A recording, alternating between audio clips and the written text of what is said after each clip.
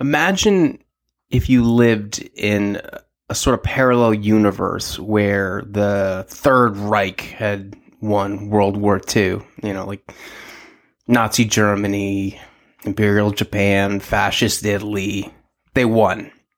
So the war, it ends in 1945, and it's been over a little under 10 years now. Picture yourself, it's in the mid-50s.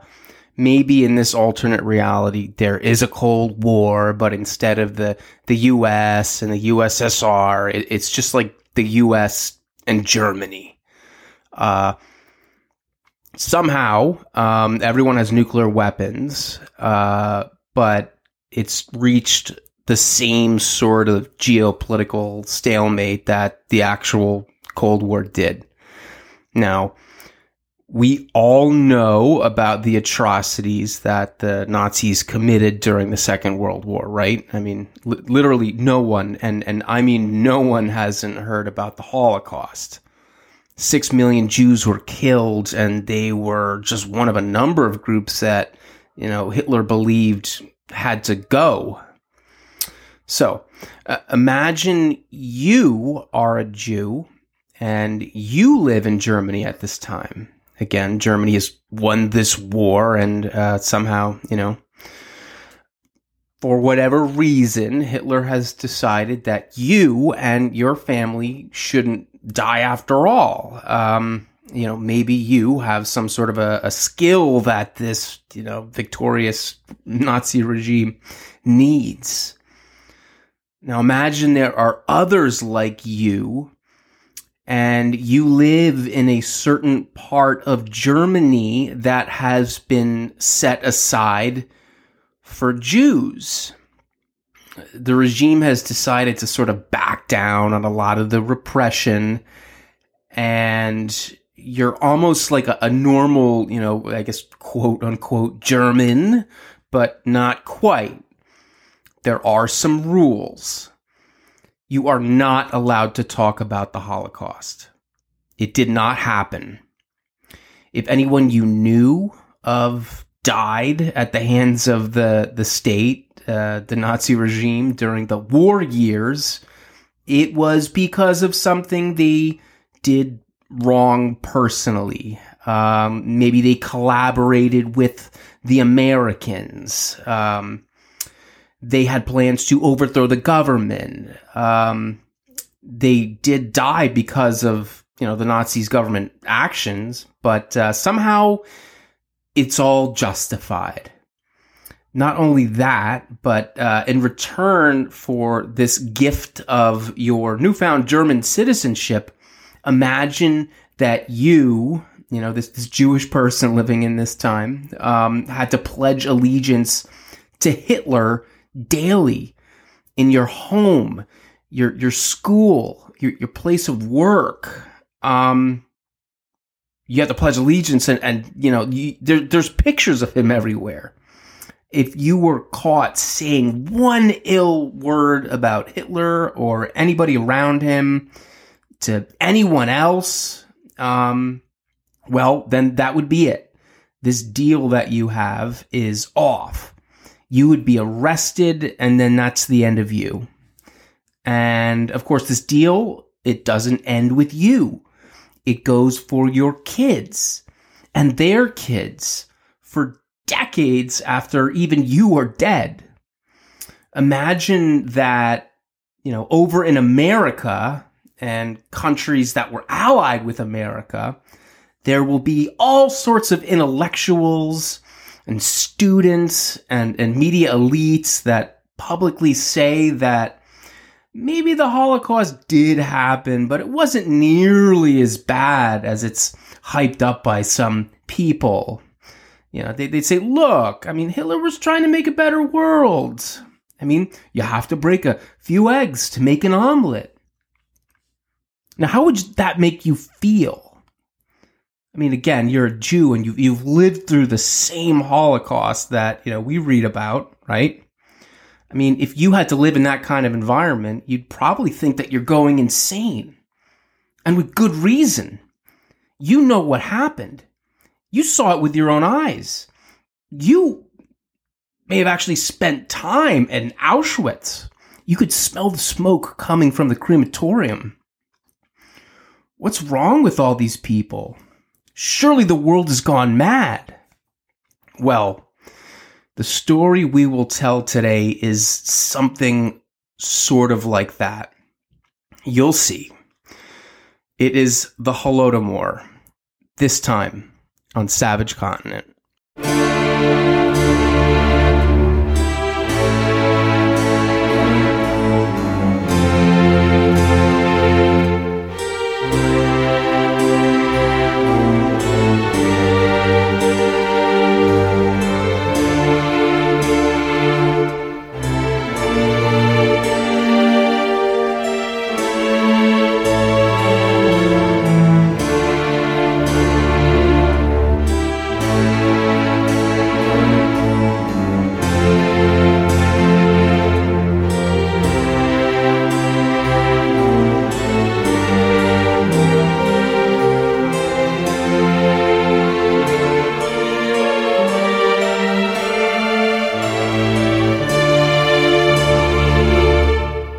Welcome back to Savage Continent. So, in case you don't know, Holodomor simply means death by hunger in Ukrainian.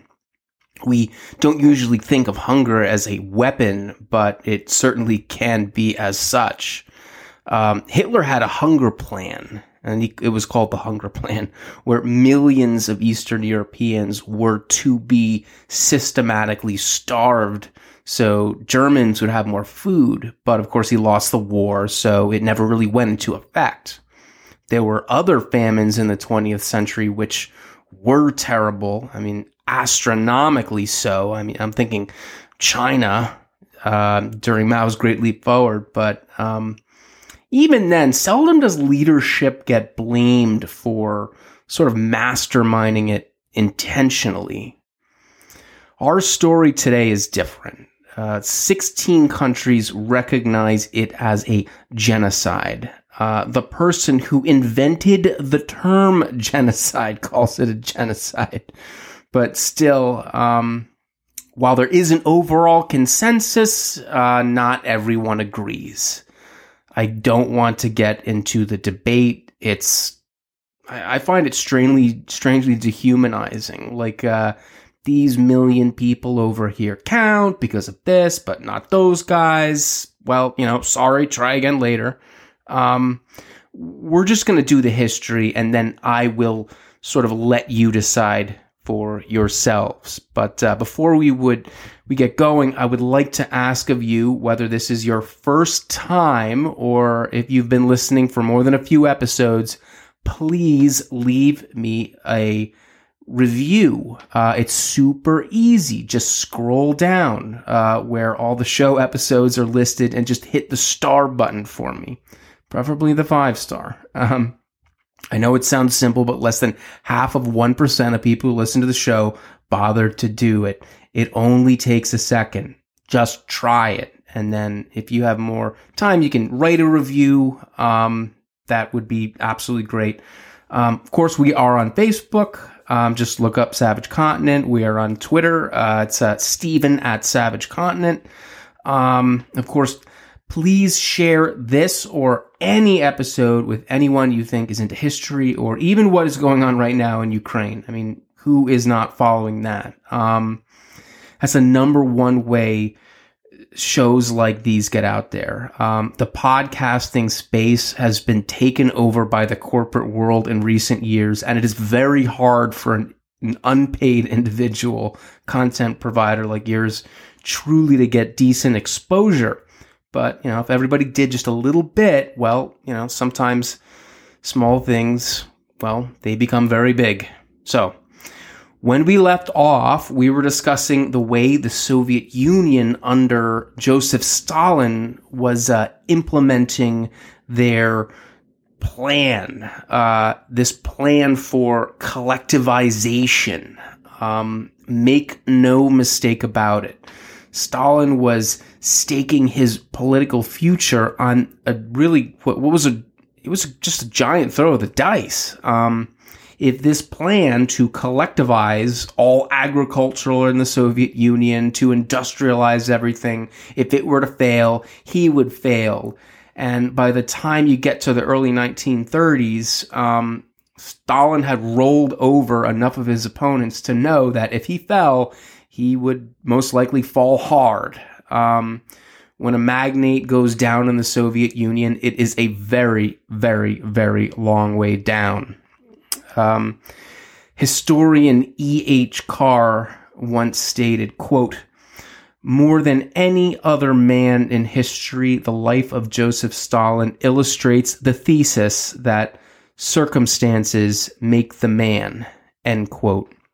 And much later, Stephen Kotkin would repeat that statement and add, quote, "utterly, eternally wrong." Like he actually wrote that under. So what does he mean by that? So, I mean, we have talked about Stalin and his interpretation of Marx and Lenin. He was truly an ideologue. He is the kind of person who, once you put him in a historical situation, his personality is what changes things. It's not that he was operating inside of some sort of a system. I mean, he literally created it himself. And that's the way historians increasingly view this period. So, Stalin was at a conference for school textbooks in the Soviet Union. He would spend his time doing things like that. Stalin was a micromanager. And during this conference, he would make a statement that sort of sums him and, this whole period up perfectly. He'd say, quote, "It is ideas that are important, not the individual," end quote. So, as luck would have it, at the moment that he said this in 1938, Hitler was rolling into Czechoslovakia unchecked. But, that's a story for another day. While that's going on, Stalin is worrying about what the third graders are reading.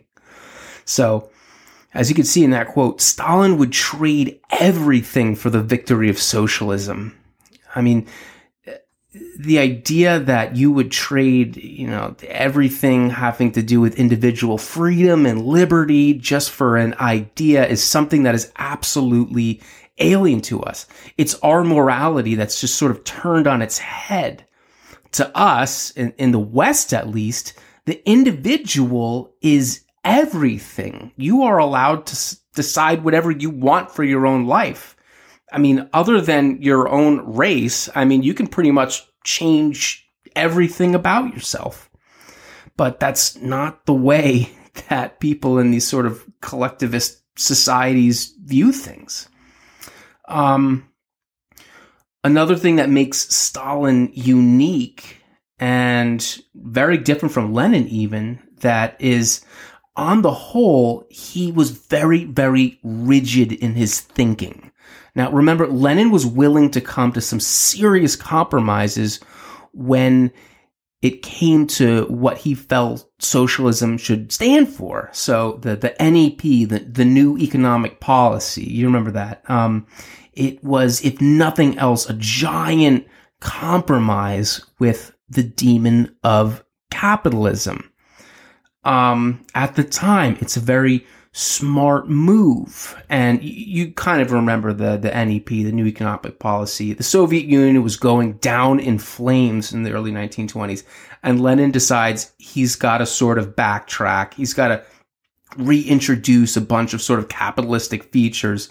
And it really sort of saves the day. Sometimes in war, you have to retreat. You need to give ground in order to prevail in the long run. But with Stalin, you'll see none of that.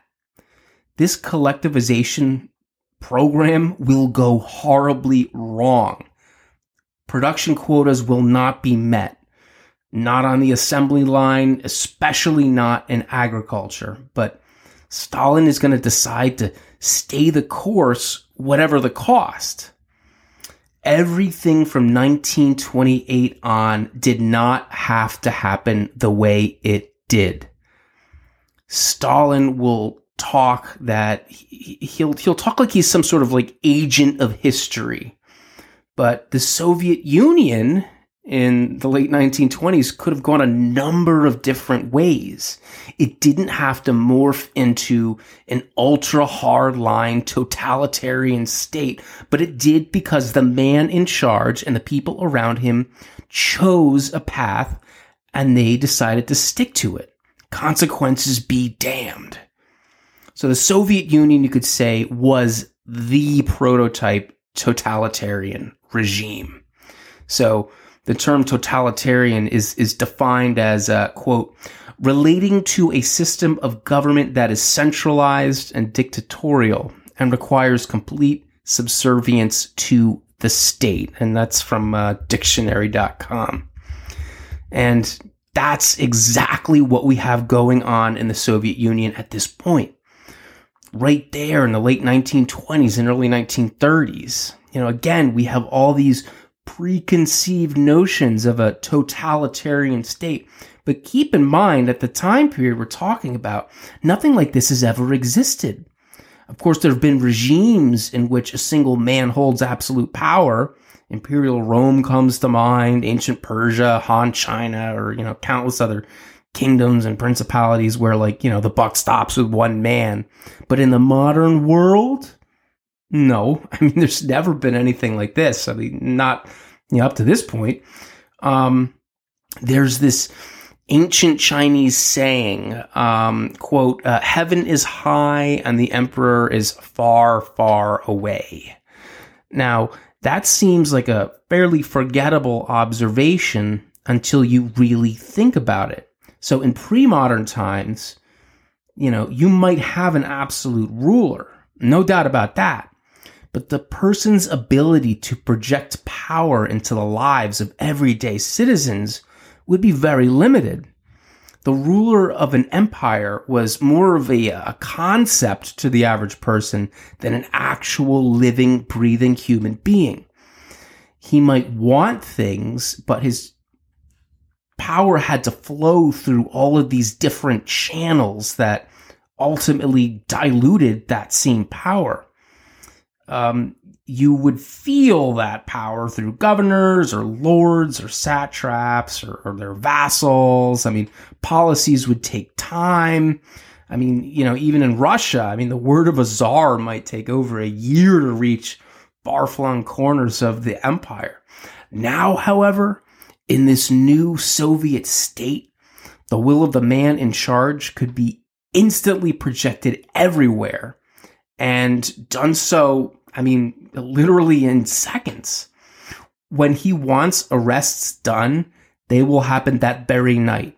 When lists of enemies to be knocked off or, drawn up, everyone involved would know within hours. Even the lowliest citizen would see his airbrushed image. They could read his actual speeches in state-run newspapers the morning after they occurred. Or now, they could actually even hear his voice. Don't underestimate that. Hearing the word of a ruler in real time is something that, historically is that's new. Stalin was a living presence in the life of every man, woman, and child in this world, this totalitarian Soviet regime.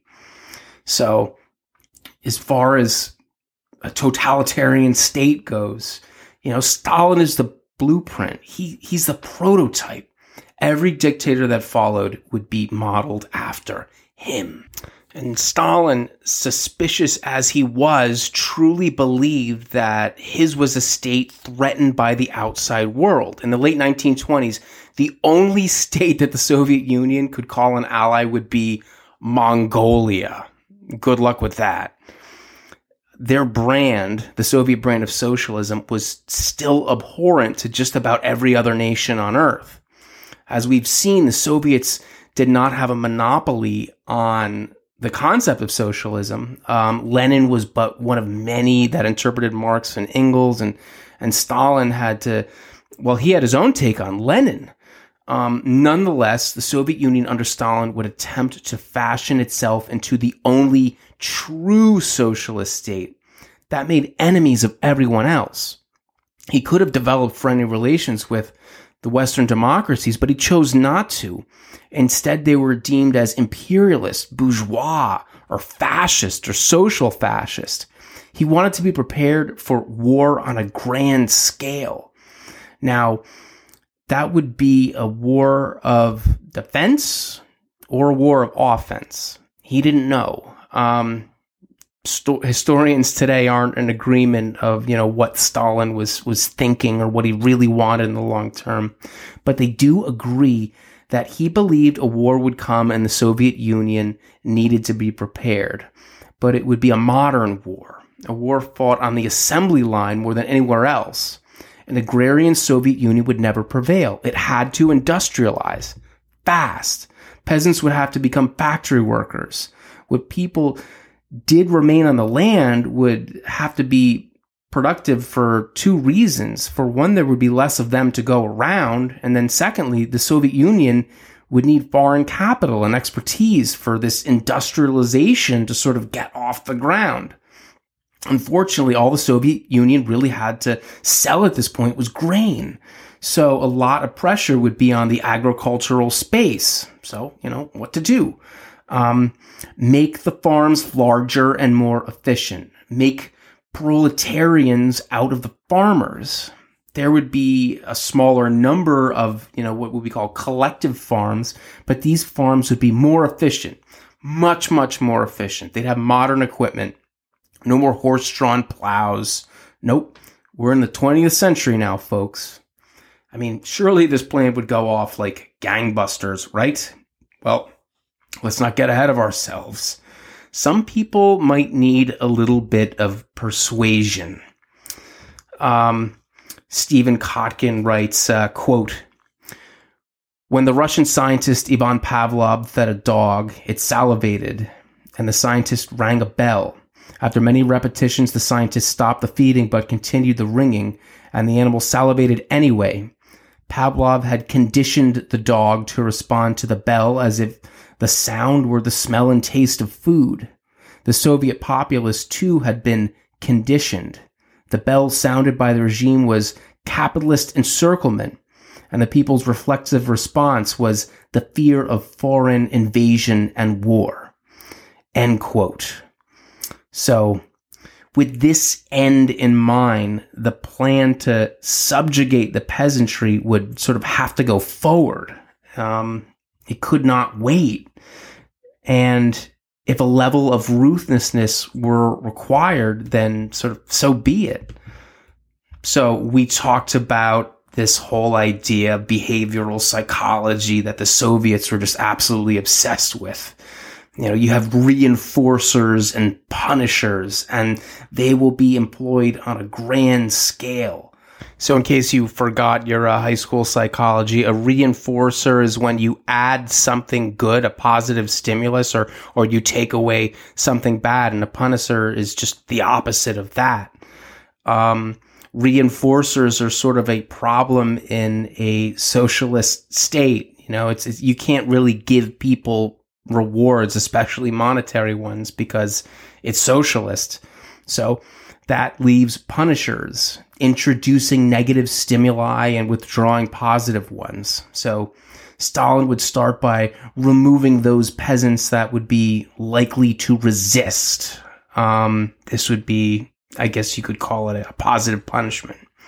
So there would be a purge of the intelligentsia. It was very public. There were show trials. The fiction of elaborate subversion, conspiracy theories, and everything like that, ties made to international fascism were laid out in the open. And then, of course, this is just the opening round. There'd be another 10 years of this constant purge of, the party. And then Stalin would sort of move to the common people, really for the first time in a systematic way in the history of the Soviet Union. And it would start with what he considered to be the well-off peasants, the kulaks. They would get the boot. So when we left off, this sort of plan of dekulakizing the peasantry was in full force. the wealthiest, most capable individuals in the agricultural space were written off as class enemies and either killed outright or exiled to the most remote regions of the Soviet Union.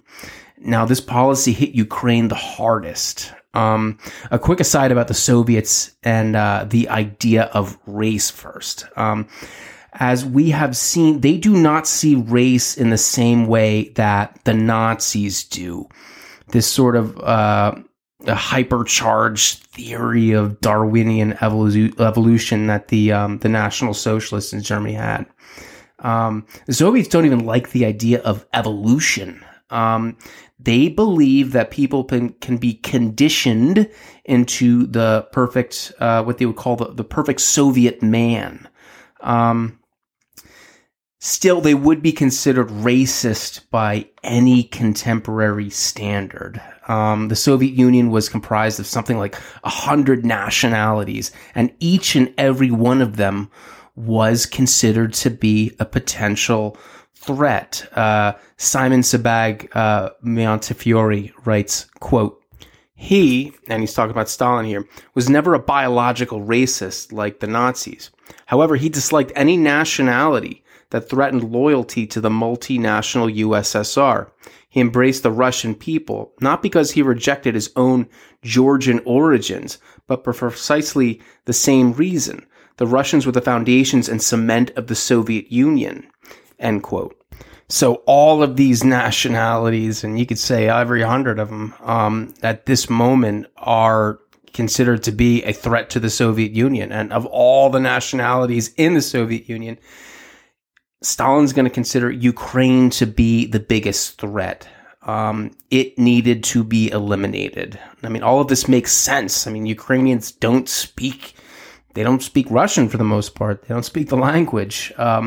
They control a fertile territory that is vital to feeding the Soviet Union. They are in a borderland area that abuts potentially hostile states like Poland, Austria, Romania, or any of the other sort of hostile Western powers. And we'll get into this later, but what Stalin will do here doesn't really need to be seen as wanton killing.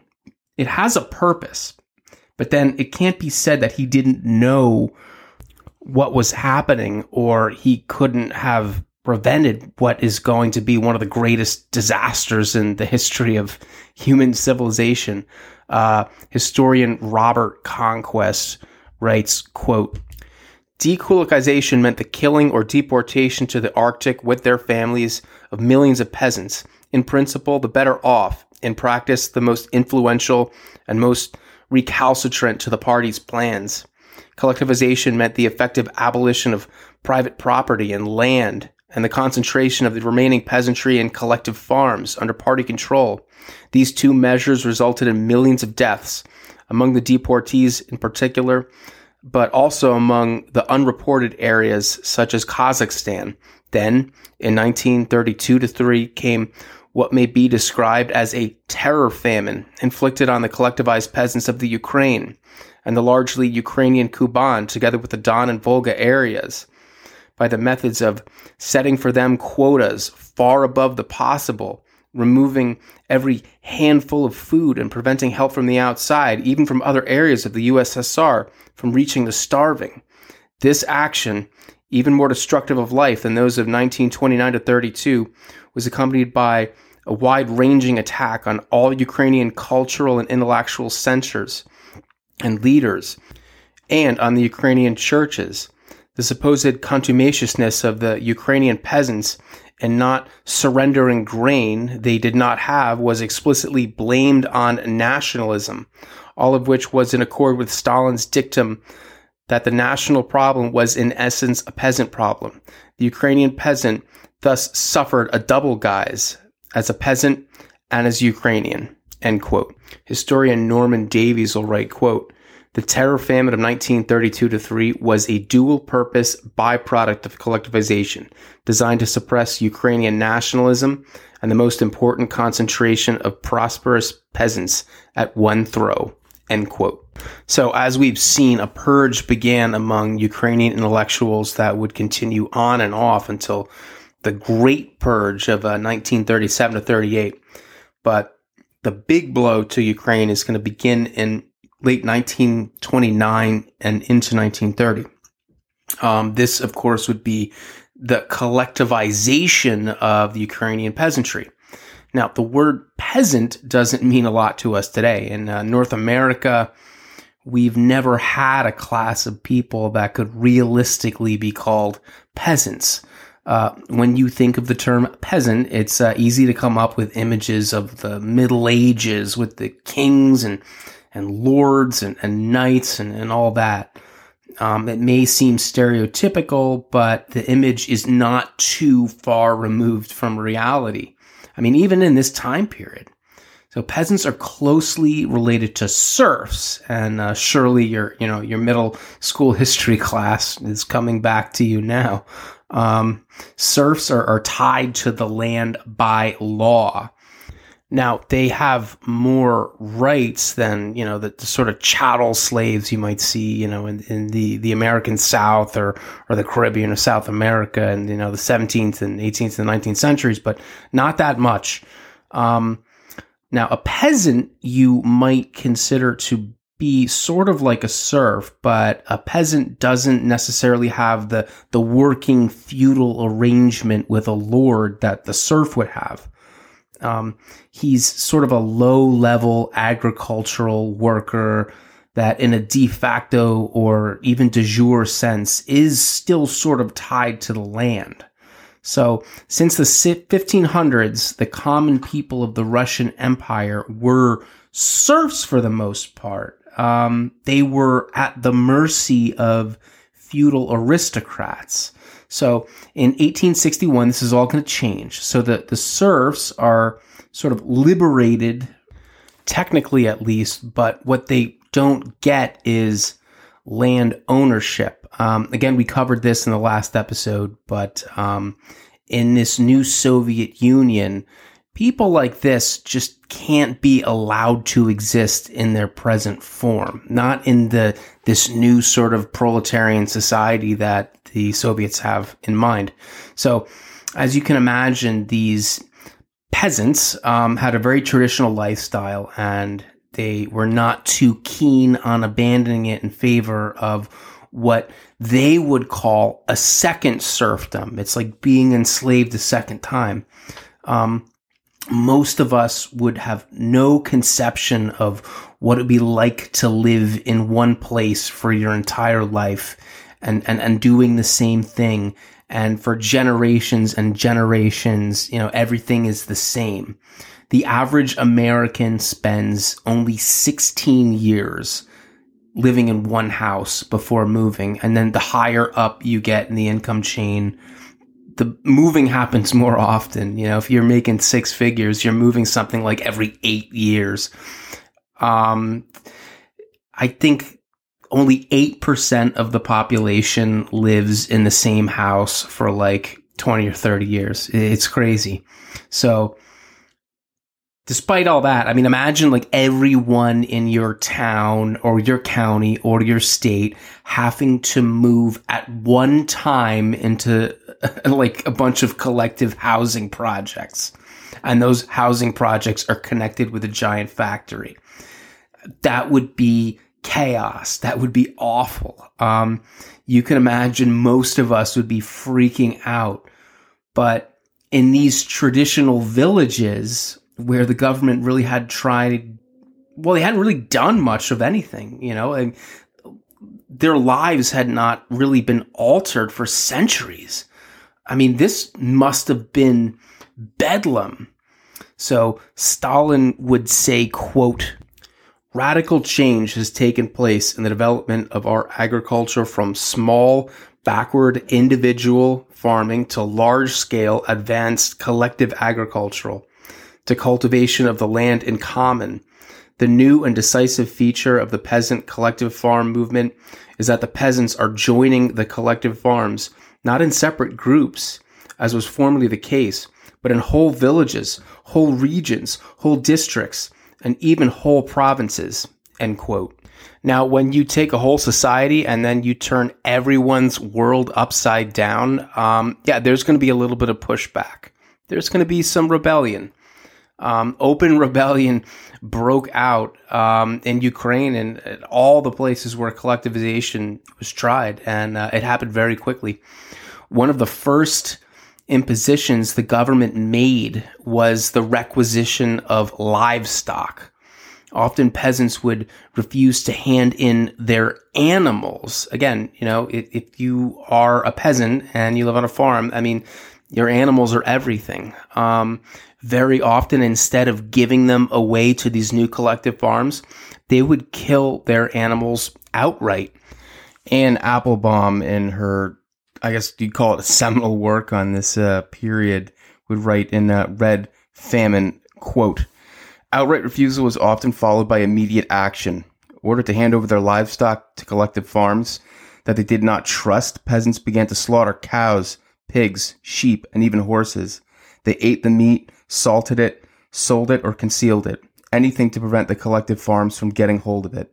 All across the Soviet Union, in all the rural districts, slaughterhouses suddenly began working overtime."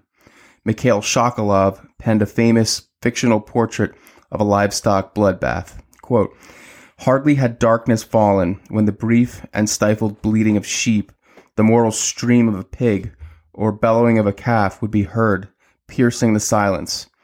Not only those who joined the collective farm, but individual farmers also slaughtered. They killed oxen, sheep, pigs, even cows. They slaughtered animals they kept for breeding. The dogs began to drag entrails and guts about the village. The cellars and granaries were filled with meat. Kill. It's not ours now. Kill. They take it for the meat collection tax if you don't. Kill, for you won't taste meat in the collective farm." End quote. So this is going to end up being disastrous. Check it out. Between 1928 and 1932, half the cattle and horses in the Soviet Union perished. The number of pigs went from 26 to 12 million. Sheep and goats went from 146 million to 50 million. The authorities, of course, saw that this was an act of sabotage against the state, and they deemed the participants to be kulaks, that people would be deported or forced to endure cruel punishments. One guy is going to kill his cow, and then he'll have to walk through his village with the head of the cow tied around his neck. People started talking about a second serfdom. This is Applebaum again. Quote, "In the Russian Central Black Earth District, OGPU sources heard one peasant declare, 'The communists deceived us in the revolution. All the land was given out to work for free. Now they take the last cow.' In the Middle Volga province, another said, 'They said to me, revolution. I didn't understand, but now I understand that such a revolution means to take everything from the peasants and leave them hungry and naked. In Ukraine, a peasant declared, 'They push us onto collective farms so that we will be eternal slaves.' Many decades later, Mikhail Gorbachev, the last general secretary of the Soviet Communist Party and the grandson of kulaks, described the collective farms as serfdom. In order for the memory of collective farms as a second serfdom to have such a long life, it must have been deeply rooted." End quote. So often this would sort of morph into a kind of religious mania. Timothy Snyder, in his book, The Bloodlands, writes, quote, "The rural societies of Soviet Ukraine were still for the most part religious societies. Many of the young and ambitious, those swayed by official communist atheism, had left for the big Ukrainian cities, or for Moscow or Leningrad. Though their Orthodox church had been suppressed by the atheist communist regime, the peasants were still Christian believers, and many understood the contract with the collective farm as a pact with the devil. Some believed that Satan had come to earth in human form as a party activist, his collective farm register, a book of hell, promising torment and damnation. The new machine tractor stations looked like the outposts of Gehenna. Some Polish peasants in Ukraine, Roman Catholics, also saw collectivization in apocalyptic terms. One Pole explained to his son why they would not join the collective farm. 'I do not want to sell my soul to the devil. Understanding this religiosity, party activists propagated what they called Stalin's first commandment. The collective farm supplies the state, and only then the people. As the peasants would have known, the first commandment in its biblical form reads, "Thou shalt have no other God before me," end quote. So by the middle of 1930, it's clear that forced collectivization is pretty roundly rejected by the Ukrainian peasantry as it was elsewhere in the Soviet Union. The number of attacks on state agents skyrocketed. You'll have a 5-day period in February where there are 18,000 arrests. The jails are overflowing, and there's no sign of it stopping. Moreover, if the policy failed, it could even prove to be a geopolitical liability. This is Snyder again, quote, "All was not going as planned. Collectivization, which was supposed to secure the Soviet order, seemed instead to destabilize the borderlands. In Soviet Asia, as in Soviet Europe, a 5-year plan that was supposed to bring socialism had brought instead enormous suffering, and a state that was supposed to represent justice responded with very traditional security measures. Soviet Poles were deported from Western border zones, and the border guard was strengthened everywhere. The world revolution would have to take place behind closed borders, and Stalin would have to take steps to protect what he called socialism in one country. Stalin had to delay foreign adversaries and rethink domestic plans. He asked Soviet diplomats to initiate discussions with Poland and Japan on non-aggression pacts. He saw to it that the Red Army was ordered to full battle readiness in the Western Soviet Union. Most tellingly, Stalin suspended collectivization in an article dated the 2nd of March 1930 under the brilliant title, "Dizzy with Success." Stalin maintained that the problem with collectivization was that it had been implemented with just a little too much enthusiasm, end quote. And I love the title of this speech, "Dizzy with Success." Such spin, such chutzpah. I mean, half the country is in open rebellion, and oh my, we've been doing so well, guys. It's going so well that we can't even handle ourselves. Stalin never mentioned all the atrocities, the murders, the beatings, children thrown outside without clothes. Folks just got a little too carried away. Mistakes were made, and who made those mistakes? Well, I mean, not Stalin, of course. It was the minions in his party. Simon Sebag Montefiore writes, quote, "Stalin had lost control. The masterful tactician bowed before the magnates and agreed to retreat with resentful prudence. On the 2nd of March, he wrote his famous article, Dizzy with Success, in which he claimed success and blamed local officials for his own mistakes, which relieved the pressure in the villages," end quote. So this article is going to get read aloud in villages all over the Soviet Union, and the effect was not what the party had intended. This is sort of what happens in one village in Ukraine when the article sort of gets read to a crowd.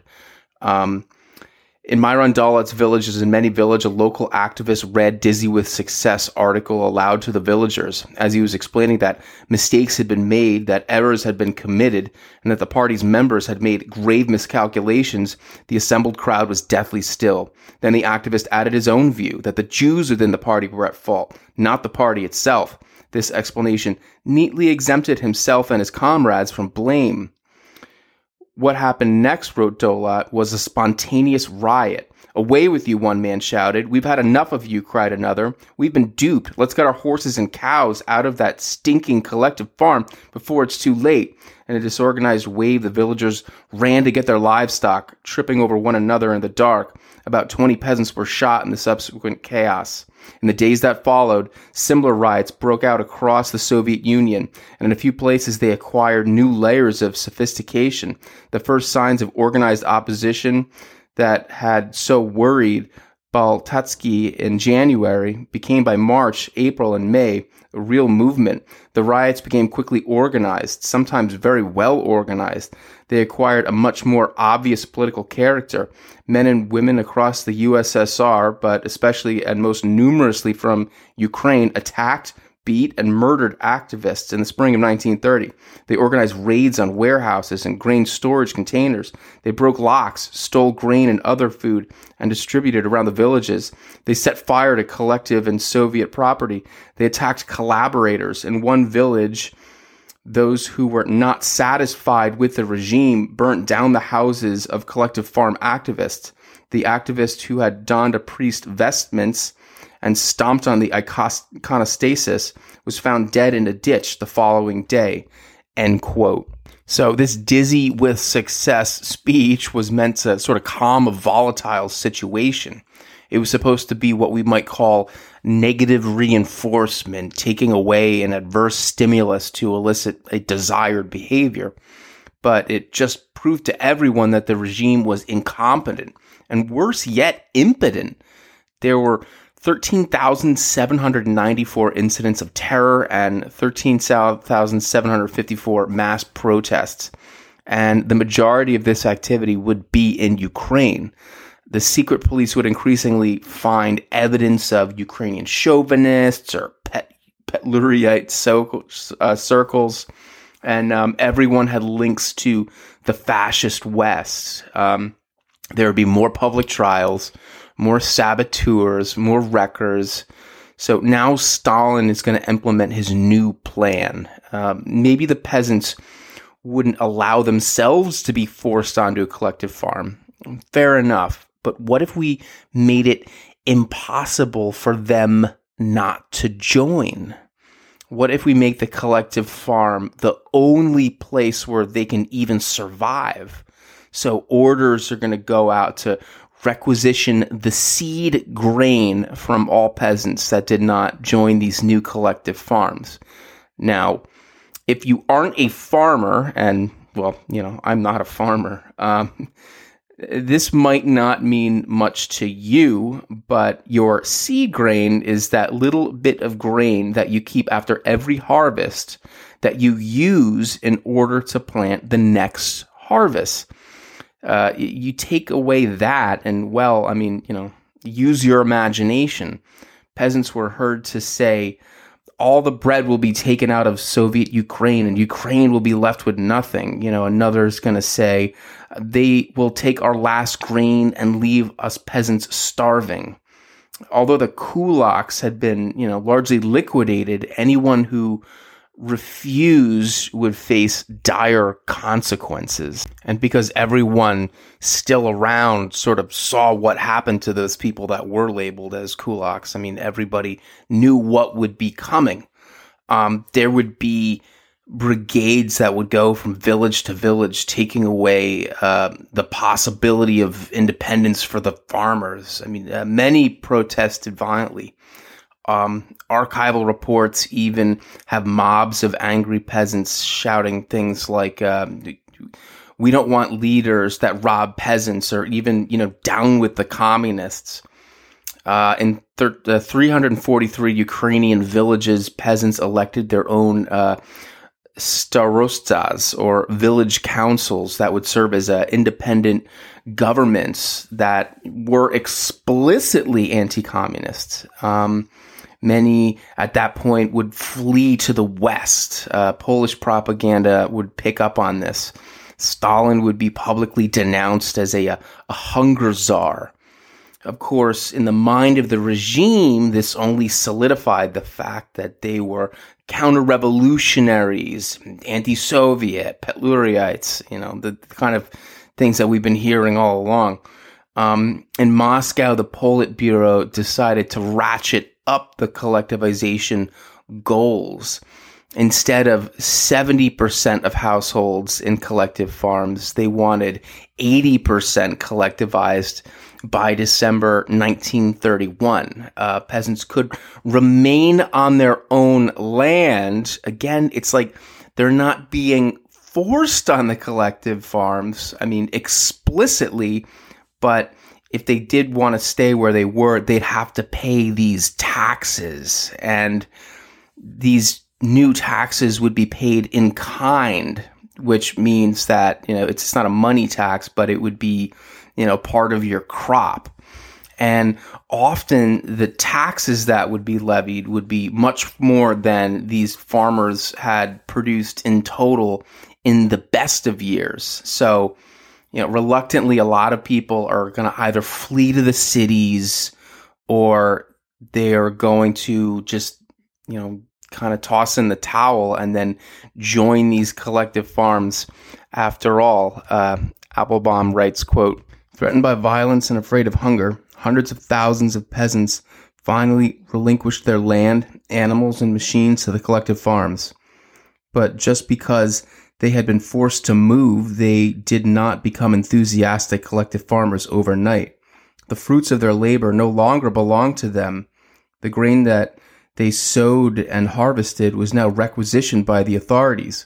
Collectivization also meant that peasants had lost the ability to make decisions about their lives. Like the serfs of old, they were forced to accept a special legal status, including controls on their movement. All collective farmers, kokolshniks, would eventually need to seek permission to work outside the village. Instead of deciding when to reap, sow, and sell, kokolshniks had to follow decisions made by the local representatives of Soviet power. They did not earn regular salaries, but were paid churodny, or day wages, which often meant payment in kind, grain, potatoes, or other products, rather than cash. They lost the ability to govern themselves too, and collective farm bosses and their entourages supplanted the traditional village councils," end quote. So, okay then, game over. Stalin won, peasants 0. Well, so not so fast. It quickly became apparent that these new collective farms were not all Stalin had anticipated. The modern equipment was in short supply, or often it didn't work. Even if these people did know how to maintain or even operate it. And of course, you have the problem that people have no more incentive to work hard. People will steal from collectives. They'll neglect equipment.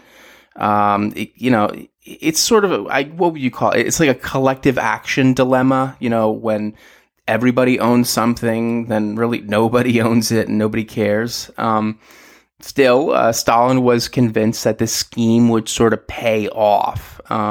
He's actually going to up the export quota for 1931. I mean, despite all the chaos. See, the thing is that the 1930 harvest really wasn't that bad. The weather that year had been pretty good. But there is a problem. The stock market crash of 1929 had brought a global slump in grain prices. The Soviet Union is going to have to export more to make the same amount of money. Remember, the Soviet Union doesn't have a lot of hard currency. It's trying to industrialize. The only way we can get this is just to sort of export more grain. So Stalin's going to write in August of 1930, quote, "If we don't export 130 to 150 million poods," and that's about 2.1 to 2.4 million tons, "our currency situation may become desperate. Once again, we must force the export of grain with all of our strength," end quote. So, the 1930 harvest is going to happen, and then it sort of goes slower than expected. Targets are going to be missed. The collective farms are just not going to be as efficient as Stalin really hoped they would be. Applebaum writes, quote, "Everybody understood at some level that collectivization was itself the source of the new shortages.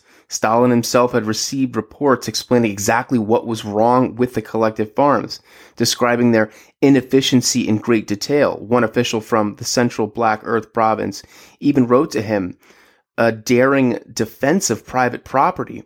How to explain this enormous drop in collective farm production? It's impossible to explain it except to say that the material interest and responsibility for the losses and for the low quality of work don't affect each individual collective farmer directly.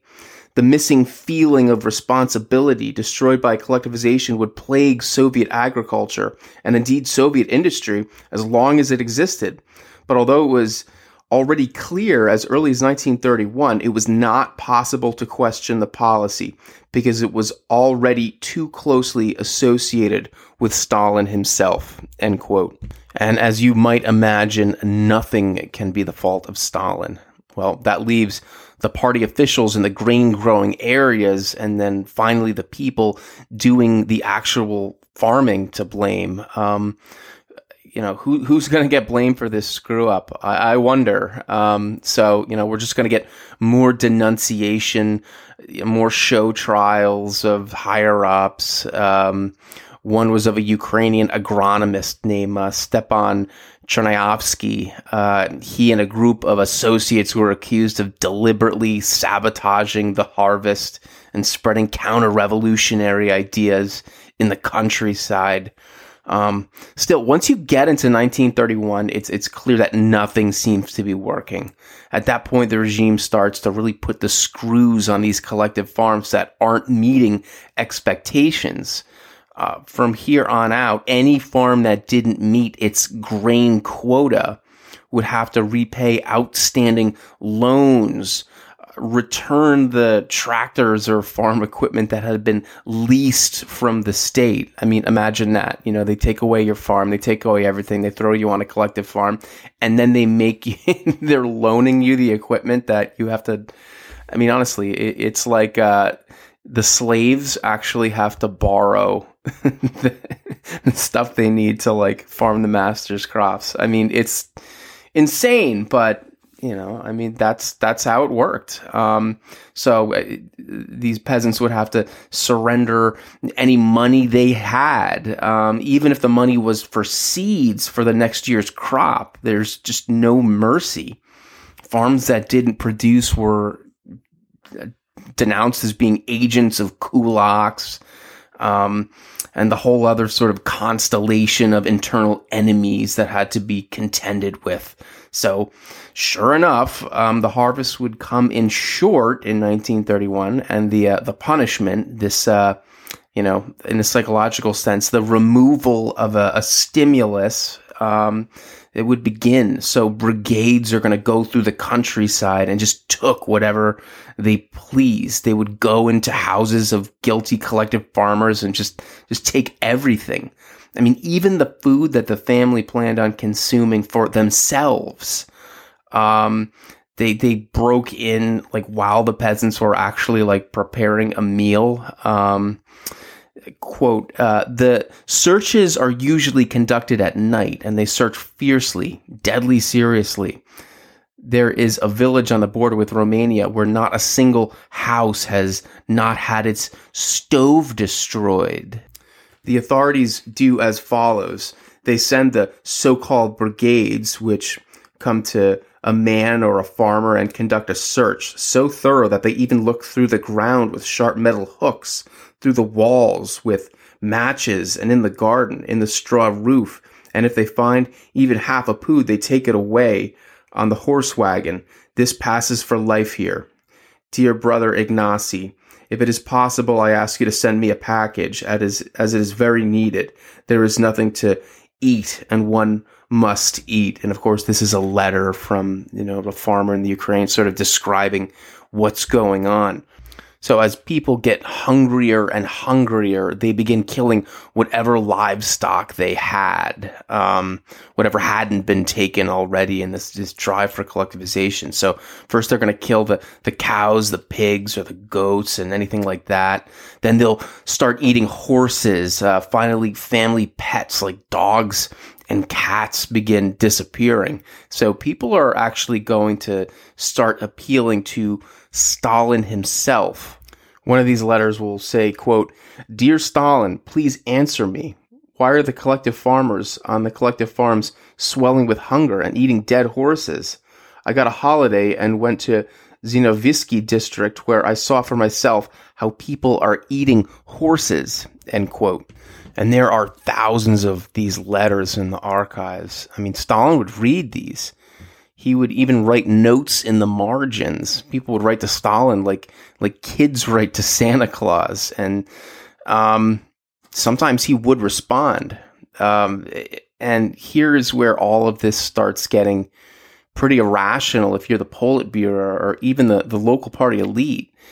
It was being openly reported in the spring of 1932 that a third of the fields in Ukraine weren't even being planted at all. The people were already so exhausted by hunger to do the work that they needed to grow, food for themselves, or let alone what the state needed.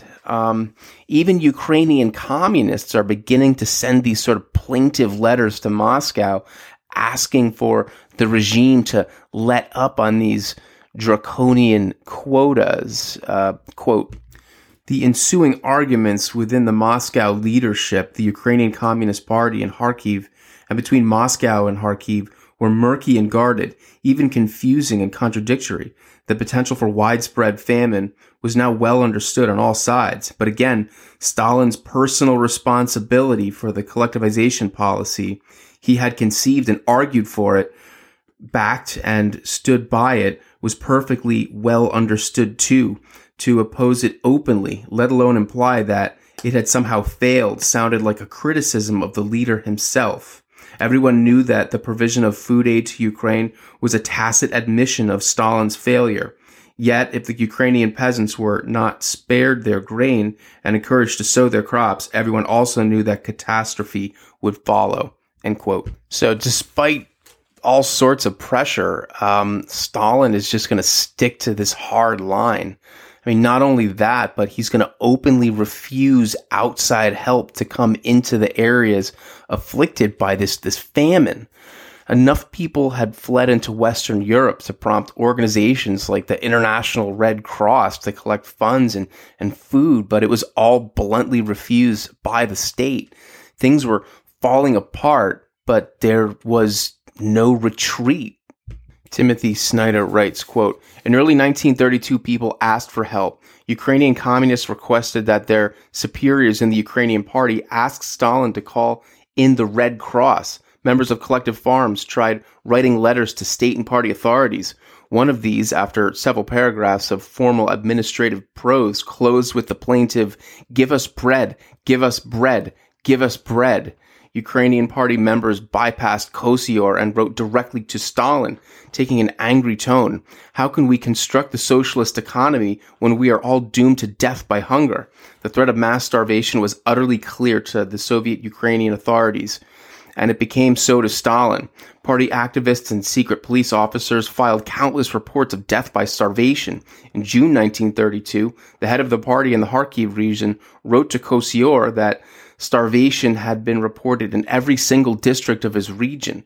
Kosior received a letter from a member of the Young Communists dated 18th of June 1932 with a graphic description that was probably by then all too familiar. Collective farm members go into the fields and disappear. After a few days, their corpses are found entirely without emotion, as though this were normal, buried in graves. The next day, one can already find the body of someone who had just been digging graves for others. That same day, in 18th of June 1932, Stalin himself admitted privately that there was famine in Soviet Ukraine. The previous day, the Ukrainian party leadership had requested food aid. He did not grant it.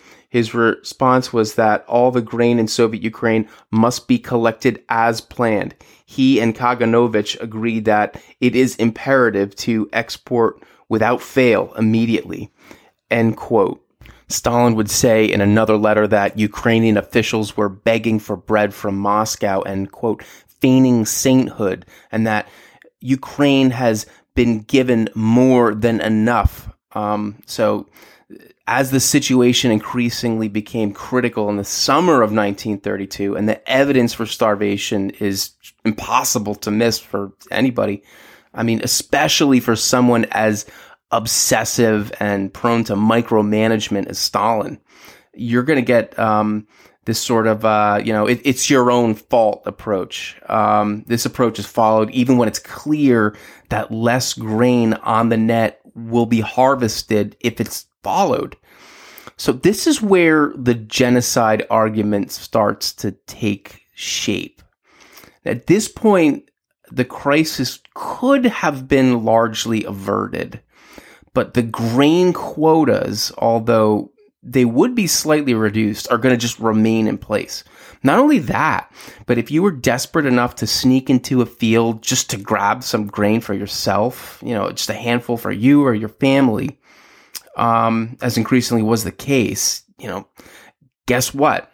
What do you think's going to happen?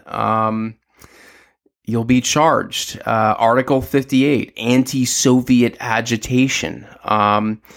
This is a political crime. I mean, the worst kind of crime, heresy. And how are heretics punished? Well, by death, of course. Or in this case, best case scenario, 10 years in the gulag just for grabbing a handful of, grain. I mean, it's kind of hard to visualize, but that's what was going on. So by 1933, the death rate in the Soviet, prison camp system is going to skyrocket. It's going to be 15% per year of the Gulag prisoners are going to die. So if you are sent to the Gulag for a 10-year sentence, I mean, guess what? Do the math. Stalin is going to write to one of his magnates at this time, quote, "Crime must be punished with 10 years or capital punishment. There should be no amnesty. Without these and similar draconian socialist measures, it is impossible to establish new social discipline. And without such discipline, it is impossible to strengthen and defend our new order," end quote. Simon Sebag Montefiore writes, quote, "On the 14th of July, he put pen to paper ordering Molotov and Kaganovich in Moscow to create a draconian law to shoot hungry peasants who even stole husks of grain. They drew up the notorious decree against misappropriation of socialist property with grievous punishments based on the text of your letter. On the 7th of August, this became law. Stalin was now in a state of nervous panic, writing to Kaganovich, if we don't make an effort now to improve the situation in Ukraine, we may lose Ukraine," end quote.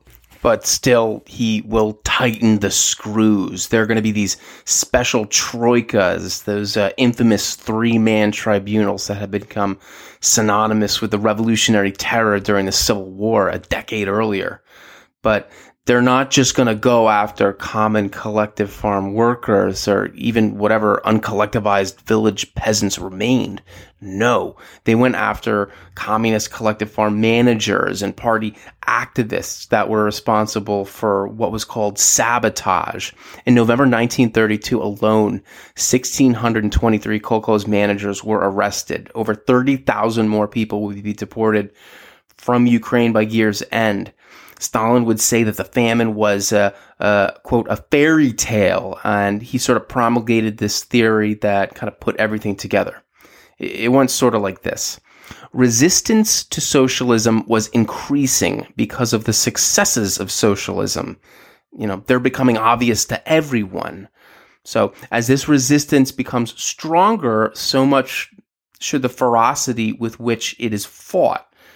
The enemies are craftier than they had been before, and you could never really lose vigilance.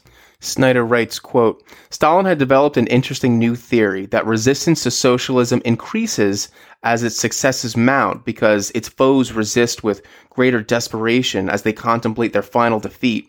Thus, any problem in the Soviet Union could be defined as an example of enemy action, and enemy action could be defined as evidence of progress.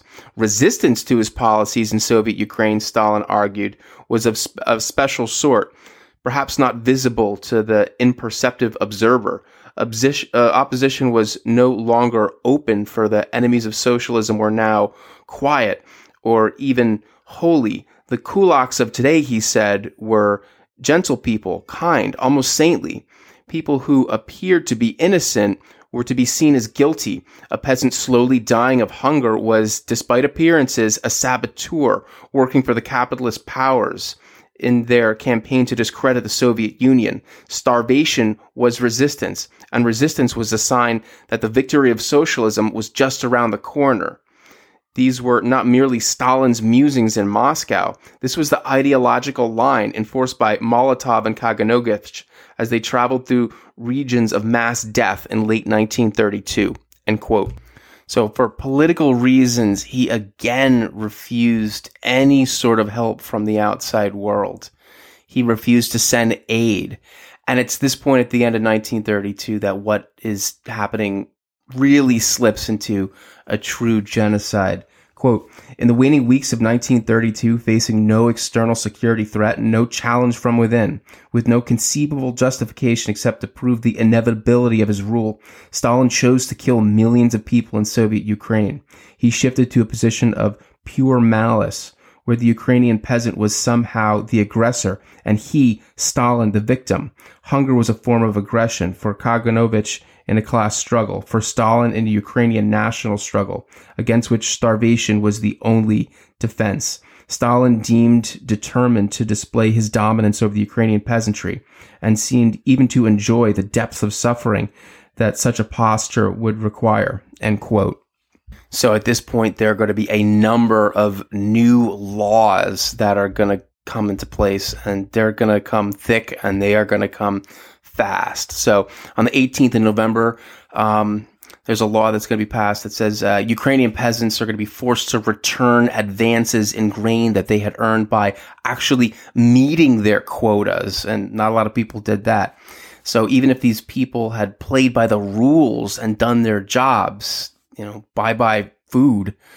20th of November, peasants that had actually met those targets would now have to pay a special meat tax and a grain quota on top of that. So this is going to take away any remaining livestock that could be eaten, as well as place an impossible grain tax that they couldn't really meet to begin with. And this will actually apply to horses that might be used for plowing. If they already had taken back your tractor, and you were depending on the horse to pull the plow, you're screwed that way too. On the 28th of November, there would be something called a black list.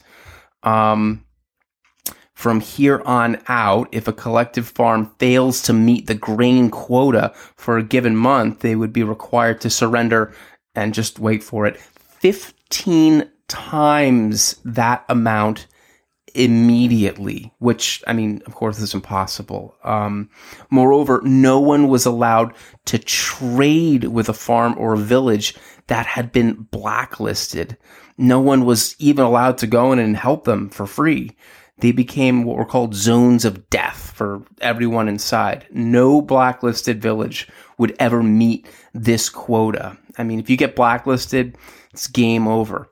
5th of December, anyone who failed to participate in the grain collection for moral reasons or otherwise was deemed, by definition, a traitor to the state and to be punished under Article 58.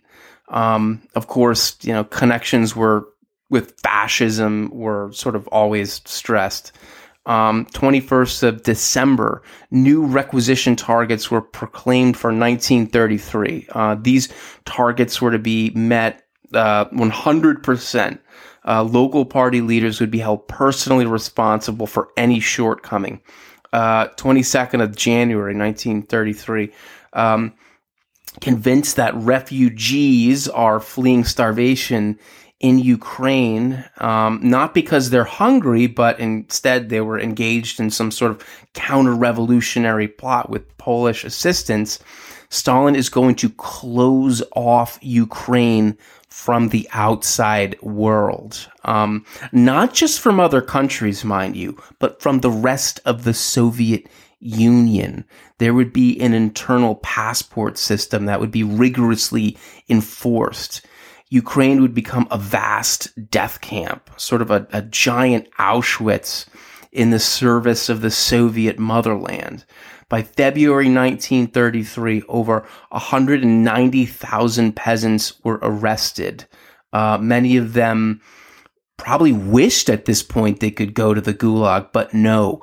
Instead, they're sent to a place that would be far worse, their own homes. I mean, clearly, this is punishment. This is a withdrawal of a stimulus to elicit a proper response. You would have to be an imbecile not to see what is going on here. And Stalin was not a complete idiot. Moreover, his own children, his daughter noticed what was going on and talked about it to her friends, and also her mother. And then she would go to her own father, to Stalin, and talk about what people are saying. This would put stress on his already tense family situation, especially the situation that he had with his wife, Nadia. Montefiore writes, quote, "The famine fed tensions in Stalin's marriage. When little Kira Alliluyeva visited her uncle Redin's GPU chief in Kharkov, she opened the blinds of her special train and saw, to her amazement, starving people with swollen bellies begging to the train for food and starving dogs running alongside. Kira told her mother, Zhenya, who fearlessly informed Stalin. 'Don't pay any attention,' he replied. 'She's a child and makes things up.' In the last year of Stalin's marriage, we find fragments of both happiness and misery. In February of 1932, is Svetlana's birthday. She starred in a play for her parents at the Politburo. The two boys, Vasya and Artyom, recited verses. At home, Stalin alternated between absentee bully and hectored husband. Nadia had in the past snitched on deserters at the academy. In those months, it's hard to tell if she was denouncing enemies or riling at Stalin, who ordered their arrest. There is a story of this peppery woman shouting at him, 'You're a tormentor. That's what you are. You torment your own son, your wife, and the whole Russian people.' When Stalin discussed the importance of party above family, Yenikidze replied, 'What about your children?' Stalin shouted. 'They're hers,' pointing at Nadia, who ran out crying. Nadia was becoming ever more hysterical, or as Molotov put it, unbalanced. Sergo's daughter, Eteri, who had every reason to hate Stalin, explains, Stalin didn't treat her well, but she, like all the Alliluyevs, was very unstable. She seemed to become more estranged from the children and everything else. Stalin confided in Khrushchev that he sometimes locked himself in the bathroom while she beat on the door, shouting, 'You're an impossible man. It's impossible to live with you.' This image of Stalin as the powerless, henpecked husband, besieged, cowering in his own bathroom by the wild-eyed Nadia, must rank as the most incongruous vision of the man of steel in his entire career. Himself frantic with his mission in jeopardy, Stalin was baffled by Nadia's mania. She told a friend that everything bored her. She was sick of everything. 'What about the children?' asked the friend. 'Everything, even the children,' end quote. And right as all of this is going down, something happens very personal to the dictator that by all accounts changed him forever, and not for the better. So his wife, Nadia, shoots herself, and there's a lot of evidence that she did it in large part of what her husband was doing in Ukraine. Although, being married to Stalin, that couldn't have helped. It hasn't been proven that he had anything to do with it, although, some people do suspect that. She shot herself in the heart. So the regime told everyone that it was heart failure. Nobody wanted to say that, Stalin's wife killed himself. Heart failure. That makes sense, I guess. Stalin was sort of shaken by the event. He talks openly about stepping down from power, but no one wants to raise their hand in that board meeting. Would you? Yes, Stalin, maybe you shouldn't be supreme leader. Maybe there's somebody else. No. So this would be a recurring theme. According to Stephen Kotkin, Stalin would tender his resignation no less than 6 times up to this point. And although certainly a lot of people would like to see the old man off, who would put their neck on the line? No one, right? So, you have Trotsky, way off in the West somewhere denouncing him, but, who cares about Trotsky anymore? And of course, a bunch of nobodies from wherever existed of the far left in Europe or wherever else, those people that hadn't aligned with the Comintern. I mean, they might not like Stalin, but those voices they're sort of like voices crying in the wilderness. I mean, well, actually, you know what? In all this giant mess, there are a precious few voices within the Soviet Union, even at this time, that are willing to acknowledge that, the dictator is driving the Soviet Union off a cliff. And when you hear about how it went down for those people that were willing to stand up to him, it kind of answers the question, why didn't people stand up to this guy? Well, this should answer that for you. So Martymyan Ryutin was one of what were called old Bolsheviks, people from the original Russian Revolution, way back a million years ago in 1917.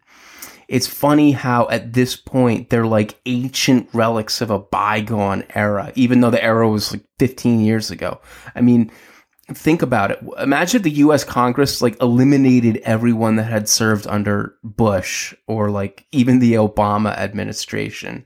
And there are still some Trump people around, but even they're feeling the heat.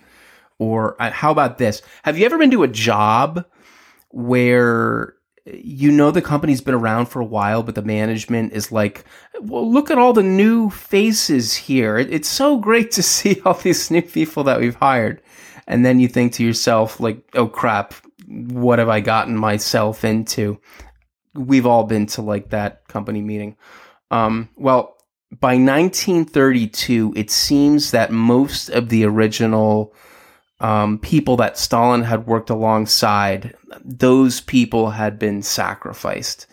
The people who had mortgaged their own morality in the service of this perfect Marxist world, they had been proven to be secret agents of the imperialist West, bourgeois nationalists, fascists, or whatever else. It's a giant grab bag here.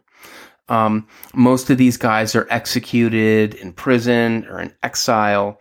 By 1938, they would all be gone for the most part. I mean, picture Jesus killing off all of the 12 disciples and then just sort of keeping the one fill-in, Matthias. Do you remember Matthias? The guy who takes the place of Judas. And, he goes to Matthias and he says, hey, brother, you're a good party man and a good worker. So, yeah, you're it. You're going to inherit the whole shop. So, I mean, it's sort of like that. So, Ryutin had allied with some people that Stalin had beefs with over the years and had since, fallen out of favor in the party. Some of the more conservative members like Nikolai Bukharin and Alexei Ryukov, to just sort of name a few.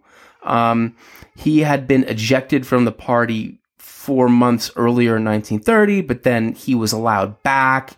He formed a clandestine group known as the Union of Marxist Leninists, which opposed some of Stalin's heavy-handed policies, especially what is going on with collectivization. So he's going to publish a 200-page pamphlet and was able to circulate it amongst the top brass. Stephen Kotkin writes, quote, Ryutin's nearly 200-page Stalin and the Crisis of the Proletarian Dictatorship was a marvel. It condemned the adventuristic rate of industrialization and the adventuristic collectivization with the aid of unbelievable acts of violence and terror. Defended Trotsky as a genuine revolutionary despite his shortcomings, and excoriated the rightists for capitulation, yet underscored how the right wing has proved correct in the economic field. Ryutin brimmed with rage at Stalin's muzzling of party leaders, and with idealism about Marx and Lenin. To place the name of Lenin alongside the name of Stalin is like placing Mount Elbrus alongside a heap of dung. He proposed 25 concrete measures, from new elections to party organs on the basis of inter-party democracy to a mass purge of the OGPU, from dispersal of coercively formed collective farms and loss-making state farms to ending dekulakization, state procurements of grain and livestock, and agricultural exports, Ryutin's prerequisite for the proposals was fulfilling Lenin's testament. He concluded that putting an end to Stalin, the dictator, and his clique was the primary duty of every honest Bolshevik, end quote. So what happened to this brave man and anyone who dared to support him? Well, no public trial. He gets grilled by the secret police, and then it's off to the labor camp. He was executed in January of 1937. His family would also be imprisoned as well, just to be safe. Well, even when the boss, who had already murdered so many, was a personal wreck, everyone felt so much pity for him. Poor Stalin. He had been flicking cigarette butts at Nadia just a few hours earlier, and then she shoots herself. What a loss. What a loss. And that's true, by the way. They actually had a party that night, and, Stalin would say of Nadia, quote, "She left me like an enemy," or even, "She crippled me." He wasn't a womanizer, though. He certainly cheated on her, but not as flagrantly as most of the other 20th century dictators would, their wives, or even as much as like the other potentates that sort of surrounded him. I kind of want to believe that somehow when she died, that's when he really turns into a supervillain. At least a supervillain he would become later, but, that's a narrative that just seems a little bit too satisfying. Stalin comes across as either self-absorbed or, just a diehard ideologue. Either way, he had little room for the sort of sentimentality that a healthy marriage or even a healthy family life would demand. Still, those close to him say that he was not the same afterwards. This is from Montefiore, quote, "Nadia's abandonment of Stalin wounded and humiliated him, breaking one more of his meager ties to human sympathy, redoubling his brutality, jealousy, coldness, and self-pity. But the political challenges of 1932, particularly what Stalin regarded as betrayals by some of his comrades, also played their part. After 1932, Kaganovich observed, Stalin changed," end quote. So back in Ukraine, things just got worse and worse. And when you look at the mortality statistics, this is when 75% of the deaths would occur, 1933. And that doesn't count all the people who would be so weakened that they would just die in the years immediately following. As planned from the beginning, party activists descended on Ukraine with ruthless abandon. Their job was to take everything. And when I say everything, I mean everything. And Applebaum writes, quote, "That winter, the teams operating in villages all across Ukraine began to search not just for grain, but for anything and everything edible. They were specifically equipped to do so with special tools, long metal rods, sometimes topped by hooks, that could be used to prod any surface in search of grain. The peasants had many different names for these instruments, calling them iron wires, cudgels, metal sticks, sharp rods, lances, spears, and spokes. Thousands of witnesses have described how they were used to search ovens, beds, cradles, walls, trunks, chimneys, attics, roofs, and cellars, to pry behind icons and in barrels, in hollow tree trunks, in dog houses, down wells, and beneath piles of garbage. The men and women who used them stopped at nothing, even traveling through cemeteries, barns, empty houses, and orchards," end quote. And I kid you not, they are even going to actually, explicitly go after people's dogs. Quote, "Many other survivors speak of dogs being taken or killed, so much so that the hunt for dogs, perhaps to stop them from barking or biting, almost took on the aspect of sport. I can never forget, so long as I lived, how they drove their 2 vehicles, each carrying 8 or 12 men. They were riding with their legs hung over the sides, and with their rifles they went from yard to yard to kill all the dogs. After this, when they had destroyed all the dogs, they started gathering all of the food," end quote. So many towns are going to post lookouts on a high place somewhere, and if they saw any smoke coming out of a chimney, they would go to that house and demand to know what was being cooked. If there was any food, it would be taken away unless it was like soup, and that would just be dumped on the ground. And, not only would they be looking for food, but also if the peasants had any money or valuables, of course they'd take that too. Applebaum writes, quote, "During searches for both food and money, violence was frequently used. One woman from Chernihiv province remembered, during the search, the activists asked where our gold and our grain was. Mother replied that she had neither. She was tortured. Her fingers were put in a door and the door was closed. Her fingers broke. Blood ran. She lost consciousness. Water was poured over her head and she was tortured again. They beat her, put a needle under her fingernails. Two sisters from Zhytomyr province witnessed a similar attack on their father. Our father hid 3 buckets of barley in the attic, and our mother stealthily made porridge in the evening to keep us alive. Then somebody must have denounced us. They took everything and brutally beat our father for not giving up that barley during the searches. They held his fingers and slammed the door to break them. They swore at him and they kicked him out the door. It left us numb to see him beaten and sworn at like that. We were a proper family, always spoke quietly in our father's presence." End quote. Timothy Snyder writes, quote, "Peasants had killed their livestock or lost it to the state. They had killed their chickens. They had killed their cats and their dogs. They had scared the birds away by hunting them. The human beings had fled too, if they were lucky. More likely, they too were dead or too weak to make noise, cut off from the attention of the world by a state that controlled the press and the movements of foreign journalists, cut off from official help or sympathy by a party line that equated starvation with sabotage, cut off from the economy by intense poverty, inequitable planning, cut off from the rest of the country by regulations and police cordons. People died alone. Families died alone. Whole villages died alone. 2 decades later, the political philosopher Hannah Arendt would present this famine in the Ukraine as the crucial event in the creation of a modern atomized society, the alienation of all from all. Starvation led not to rebellion, but to amorality, to crime, to indifference, to madness, to paralysis, and finally to death. Peasants endured months of indescribable suffering, indescribable because of its duration and pain, but also indescribable because people were too weak, too poor, too illiterate to chronicle what was happening to them. But the survivors did remember. As one of them recalled, no matter what the peasants did, they went on dying, dying, dying. The death was slow, humiliating, ubiquitous, and generic. To die of starvation with some sort of dignity was beyond the reach of almost everyone. Petro Veledi showed rare strength when he dragged himself through the village on the day he expected to die. The other villagers asked him where he was going, to the cemetery to lay himself down. He did not want strangers coming and dragging his body away to a pit, so he had dug his own grave. By the time he reached the cemetery, another body had filled it. He dug himself another one, lay down, and waited."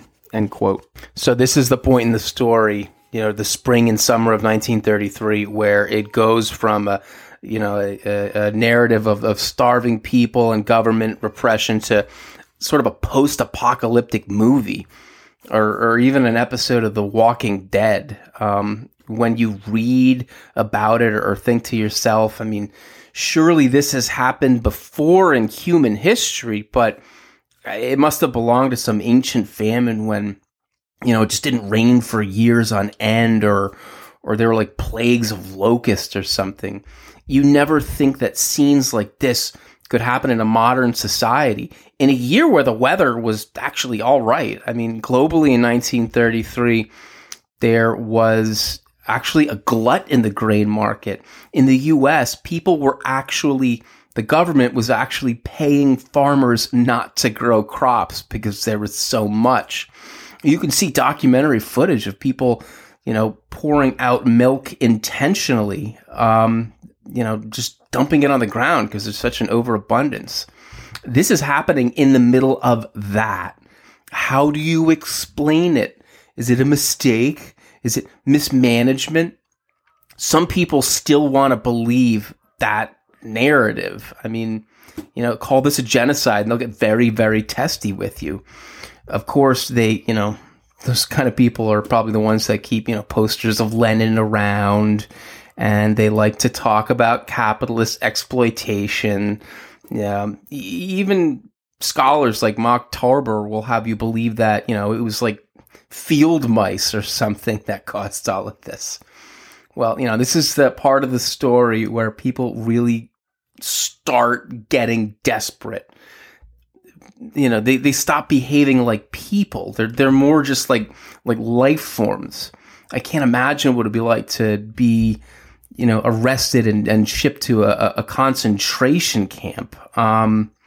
You could even, if you use your imagination, you could, imagine what it would be like to, be sentenced to death, and to be shot, to be gassed. This, though, however, just seems like something that's just different entirely. Okay, so to picture your neighborhood, everything is the same.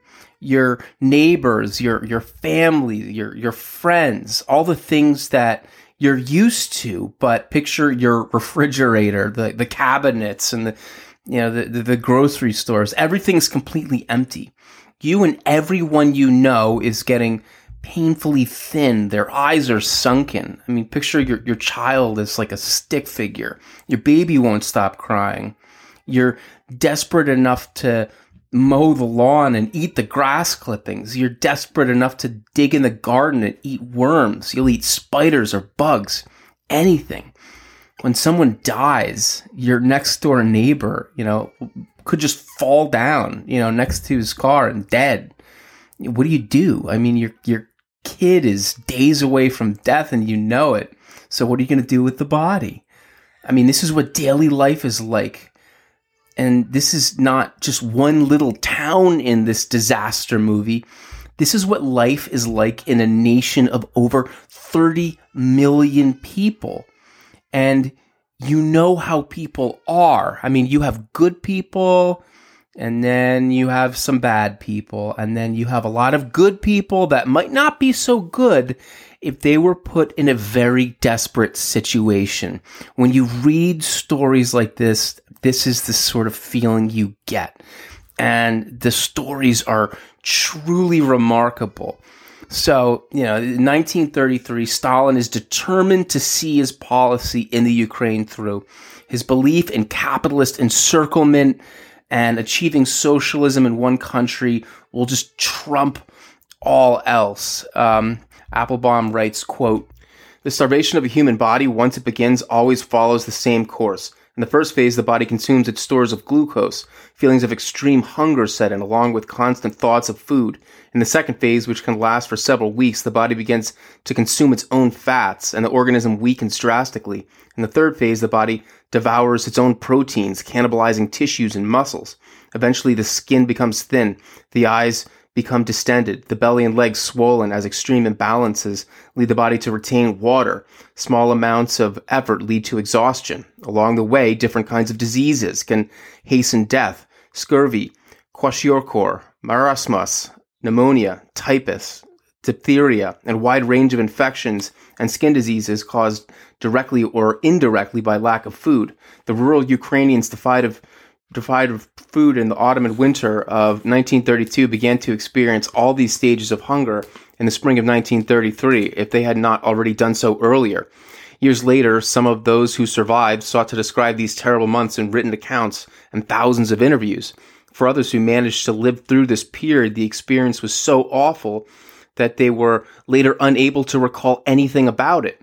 One survivor, a child of 11 at the time, could remember things that caused sadness or disappointment before the famine, even trivial things such as a lost earring, but she had no emotional memory of the famine itself, no horror, no sorrow. Probably my feelings were atrophied by hunger. She and others would have wondered whether famine wasn't somehow deadening an experience that suppressed emotions and even memory later in life. To some, it seemed as if the famine had mutilated the immature souls of children. Some searched for metaphors to describe what had happened. Tetiana Pavlichka, who lived in Kiev province, remembered her sister Tamara had a large swollen stomach. Her neck was long and thin like a bird's neck. People don't look like people. they were more like starving ghosts. Another survivor remembered that his mother looked like a glass jar filled with clear spring water. All her body that could be seen was see-through and filled with water, like a plastic bag.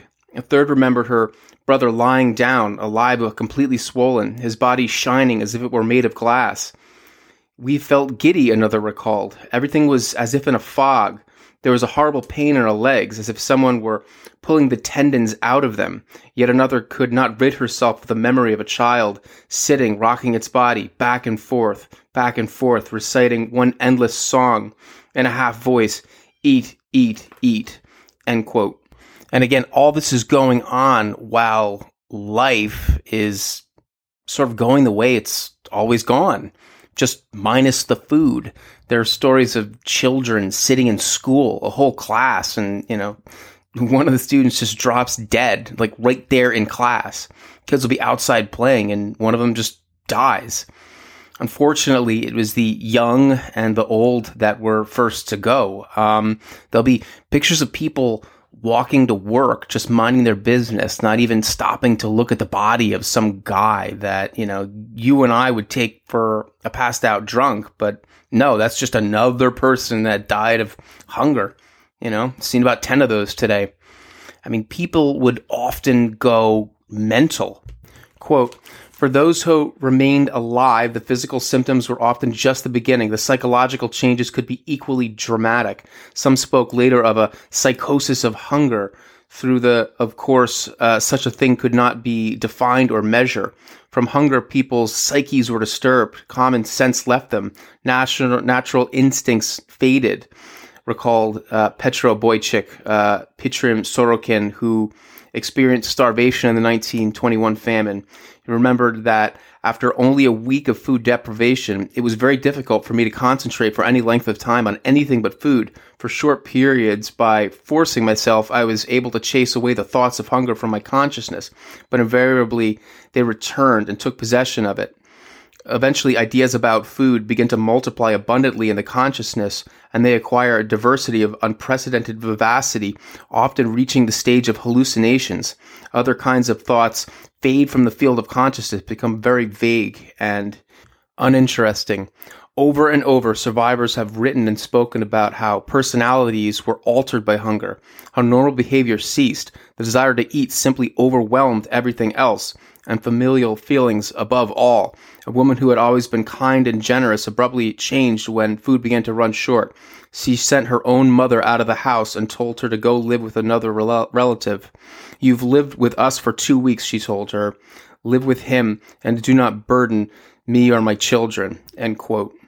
So people would behave in ways to others that were just unimaginable in normal life. And others, they would take a further step. They would become murderers. Quote, "The transformation of honest people into thieves was only the beginning. As the weeks passed, the famine literally drove people crazy, provoking irrational anger and more extraordinary acts of aggression. The famine was horrible, but that was the only thing. People became so angry and wild, it was scary to go outside," recalled one survivor, a boy at the time. He remembered that a neighbor's son teased other children with a loaf of bread and jam that his family had procured. The other children began throwing stones at him, eventually beating him to death. Another boy died in the ensuing battle for the loaf of bread. Adults were no better equipped to cope with the rage brought on by hunger. One survivor remembered that a neighbor became so angered by the sounds of his own children crying for food that he smothered his baby in the cradle and killed 2 of his other children by slamming their heads against a wall. Only one of his sons managed to escape. A similar story was recorded by the secret police in Vinnytsia province, where one farmer, unable to bear the thought of his children starving to death, lit a fire in the stove and closed the chimney in order to kill them. The children began to suffocate and cry for help because of the fumes. Then he strangled them with his own hands, after which he went to the village council and confessed. The farmer said he had committed the murders because there was nothing to eat. During a subsequent search of his house, no food was found at all. Vigilantism was widespread. Armed guards would shoot gleaners on sight. Anyone who tried to steal from a warehouse met the same fate. As the famine worsened, ordinary people took vengeance on those who stole. Oletsky Litvinitsky remembered seeing a collective farm boss pick up a boy who had stolen bread and slam his head against a tree, a murder for which he was never held responsible. Hanna Tavitskaya knew of a woman who killed her niece for stealing a loaf of bread. Mikola Basha's older brother was caught looking for spoiled potatoes in the kitchen garden of a neighbor, who then grabbed him and put him in a cellar filled with waist-high water.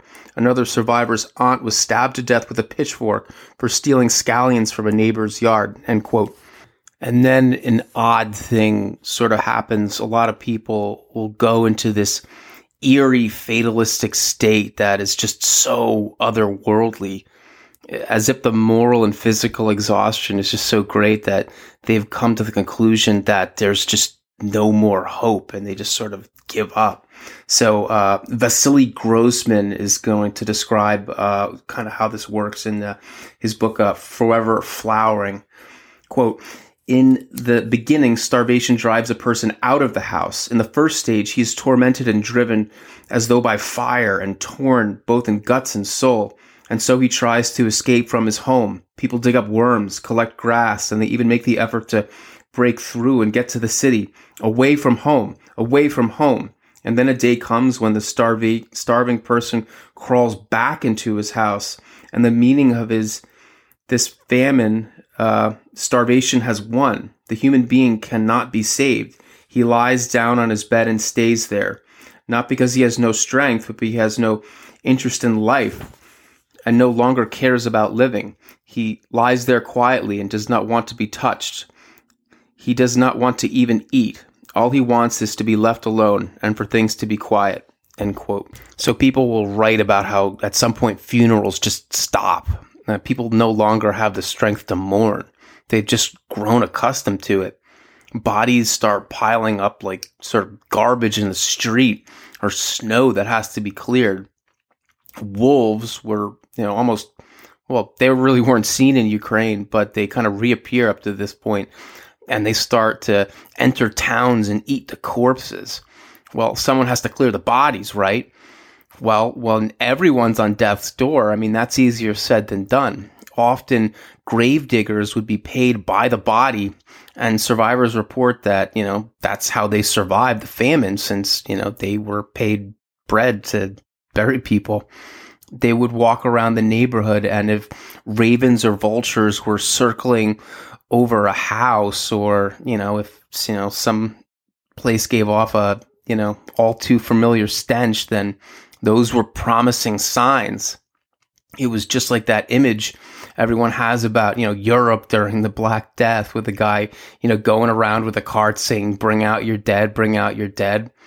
Well, not everybody is operating above board, though. Very often, if a person was near death but not quite there yet, the burial team would pull the victim close to the door so that when they finally died, they would only have to lug the body so far. Sometimes, however, though, something far more sinister happens. Applebaum writes, quote, "Some burial teams may have stretched indifference to the point of cruelty. Many survivors from various parts of Ukraine repeat stories of very ill people being buried alive. There were cases when they buried half-living people. Good people, leave me alone. I am not dead," the corpses used to cry. "Go to hell. You want us to come tomorrow again?" was the reply. Another team also took away still living people, arguing that the next day they would be on another street, so they might as well take their body by now and get the payment for each corpse and eat more themselves. Many felt that once they had dug the mass graves, it didn't matter how they were filled. If they didn't shoot, they economized on bullets and pulled living people into the hole.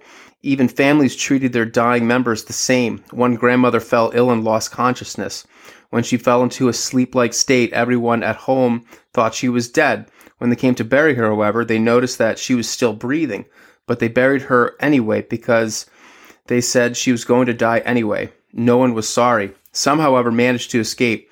One man, Denis Levid, has described being thrown into a mass grave himself. He tried to get out, but discovered he was too weak.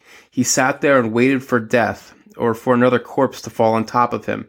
He was eventually rescued by a tractor driver who had come to bulldoze earth over the pit. His story was echoed by that of a woman who was rescued from a mass grave by another woman passing by who heard her screams. Similar stories originate from Chernyavsky, Kiev, Zhytomyr, and Vinnytsia provinces, among others. Anyone who has ever witnessed such a thing or worse, experienced it, never forgot. I was so frightened by what had happened that I could not talk for several days. I saw dead bodies in my dreams, and I screamed a lot." End quote. And, well, with all these dead bodies around and all these starving people around, well, I think you can see where this is headed. Now, cannibalism was not unknown in the Ukraine or even in the Soviet Union at large. There were instances of it in Tsarist times, and most recently during the 1921-3 Soviet famine. But at no time was it ever as widespread and at times endemic as it is now. The reports come in from all over the territory. There was even a black market in human meat, and there's evidence that some human flesh was sold to the state to meet these infamous meat quotas. Snyder writes, quote, "In the face of starvation, some families divided, parents turning against children and the children against one another. As the state police, the OGPU, found itself obliged to record in Soviet Ukraine, families killed their weakest members, usually children, and used the meat for eating. Countless parents killed and ate their children and then died of starvation later anyway. One mother cooked her son for herself and her daughter. One 6-year-old girl, saved by other relatives, saw her father when he was sharpening a knife to slaughter her. Other combinations were, of course, possible. One family killed their daughter-in-law, fed her head to the pigs, and then roasted the rest of her body. In a broader sense, though, it was politics as well as starvation that destroyed families, turning the younger generation against the older. Members of the young communists served in the brigades that requisitioned food. Still younger children and the pioneers were supposed to be the eyes and the ears of the party inside the family. The healthier ones were assigned to watch over the fields to prevent theft. 500,000 pre-adolescent and teenage boys and girls stood in the watchtowers observing adults in Soviet Ukraine in the summer of 1933. All children were expected to report on their parents. Survival was a moral as well as physical struggle. One woman doctor wrote to a friend in June of 1933 that she had not yet become a cannibal, but was not sure that I shall not be one by the time this letter reaches you. The good people died first. Those who refused to steal or prostitute themselves died. Those who gave food to others died. Those who refused to eat corpses died. Those who refused to kill their fellow man died. Parents who resisted cannibalism died before their children did. Ukraine in 1933 was full of orphans, and sometimes people took them in. Yet, without food, there was little that even the kindest of strangers could do for such children. The boys and girls lay on the street, the sheets and blankets, eating their own excrement, waiting for death." End quote. Now, it should be noted that cannibalism was never accepted, and it always was a capital offense, but the frequency of it and the acceptance and almost normalization of it, to a certain extent, really frightened people at the time. Secret police reports even talk about it becoming a habit with some people. So, I mean, yeah, this is really sort of like a Walking Dead, kind of a feel. So how does the society go back to normal after that? I mean, there are stories of a woman whose cow was stolen and eaten by a neighbor. When she found out, she went to the guy's house and gouged his eyes out with a garden rake. I mean, people are doing some of the most insane things you have ever heard of. One thing that did not happen, though, suicide. I mean, just an absolute bizarre irony, if you ask me. I mean, if there was ever a time when people should want and have every reason to kill themselves, it was now. But no, I mean, maybe it's just sort of that will to live. I mean, I don't know. The state capitalized on the desperation of people, though. They created sort of this dark way for people to survive if they had valuables to sell. You see, over the years, a lot of people in Ukraine, but also elsewhere in the Soviet Union, they had sort of stashed away little bits of gold and silver. Usually these were family heirlooms that went all the way back to Tsarist times. Wedding ring here, a medal someone's great-grandfather had earned there, maybe a coin or two. People held on to this stuff for sentimental reasons, but also because one never knew what would go on with the ruble. I mean, if you lived through the hyperinflation of the early 1920s, you'd understand. Well, the USSR, perpetually short of hard assets, had a very creative way to make up the shortfall. You had these little stores, these little state-run, shops opening up in famine areas called Torkseen shops. They're sort of like pawn shops, but kind of a little bit different. So picture a pawn shop where like the items on display, instead of being like trinkets and collectibles, they're all loaves of bread or canned food or whatever. So you go in with your gold and your silver, like little items or whatever, and then you come away with enough food to hopefully stay alive for a few days. What choice is there? There would be about 1,500 of these little stores in Ukraine. And as you might imagine, people got taken advantage of quite often. Applebaum writes, quote, Ivan Klimenko and his mother traveled from Krasna Solbika, a village in Kiev province, to Krasnoyarsk Street to sell his grandmother's wedding ring for several scoops of flour. No one had bothered to weigh the ring, so they didn't know if they received a fair deal. Once they got home, his mother discovered that the flour was mixed with lime. They ate it anyway. Hirori Simia went to Torkseen with his stepfather, who wanted to sell his army medal, a silver Georgian cross. The seller wouldn't accept it. This particular medal was, the clerk said, only given to servants of the Tsar, with high positions in the officer corps. Simia's stepfather protested in vain that he'd been an army doctor who had treated the wounded soldiers regardless of rank. The seller replied, "So, you treated officers, upper class, enemies of the revolution, yes? Get out of here, I'll call the police." End quote. So, how did this all end? By the summer of 1933, it was clear, even to Stalin, that the situation in Ukraine was beyond critical. It was catastrophic. If he allowed things to persist in this way, there would be no harvest because there would be no one left to do the harvesting. The sources from the time are in agreement. This was the reason the famine ended. It wasn't because he had a change of heart or had some, oh my God, what have we done moment. He let up on the grain quotas for Ukraine, not out of benevolence, not out of, him being some sort of all-knowing father in Moscow who's showing mercy. He did it because he had to. So the quota was reduced by about 500,000 tons for 1933. And then in 1934, it would be reduced again. It's such magnanimity. Well, during this whole episode, did he ever once visit the afflicted areas? Well, need you ask? Of course not. Oh, and it gets better. Stalin would loan the seeds as well as food too. So, again, it's like, well, yeah, we'll help you out, but, everything is still on credit, guys. Yay. So, overall output cratered. In 1931, overall exports for the Soviet Union were 5.2 million tons. In 1933, you are looking at just 1.6 million tons. And it was even lower in 1934, 1.4 million tons. The 1933 harvest would be an abject failure, but there would be no trouble from Ukraine from, that point straight through to the end of the Soviet Union in 1991. It had been fully absorbed. The dog would come back from obedience school, a very changed animal. It had been conditioned.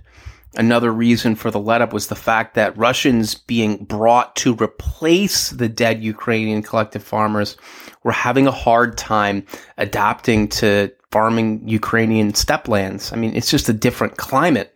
The soil is different. You can't just plop people down in a totally unfamiliar environment and expect them to thrive, you know.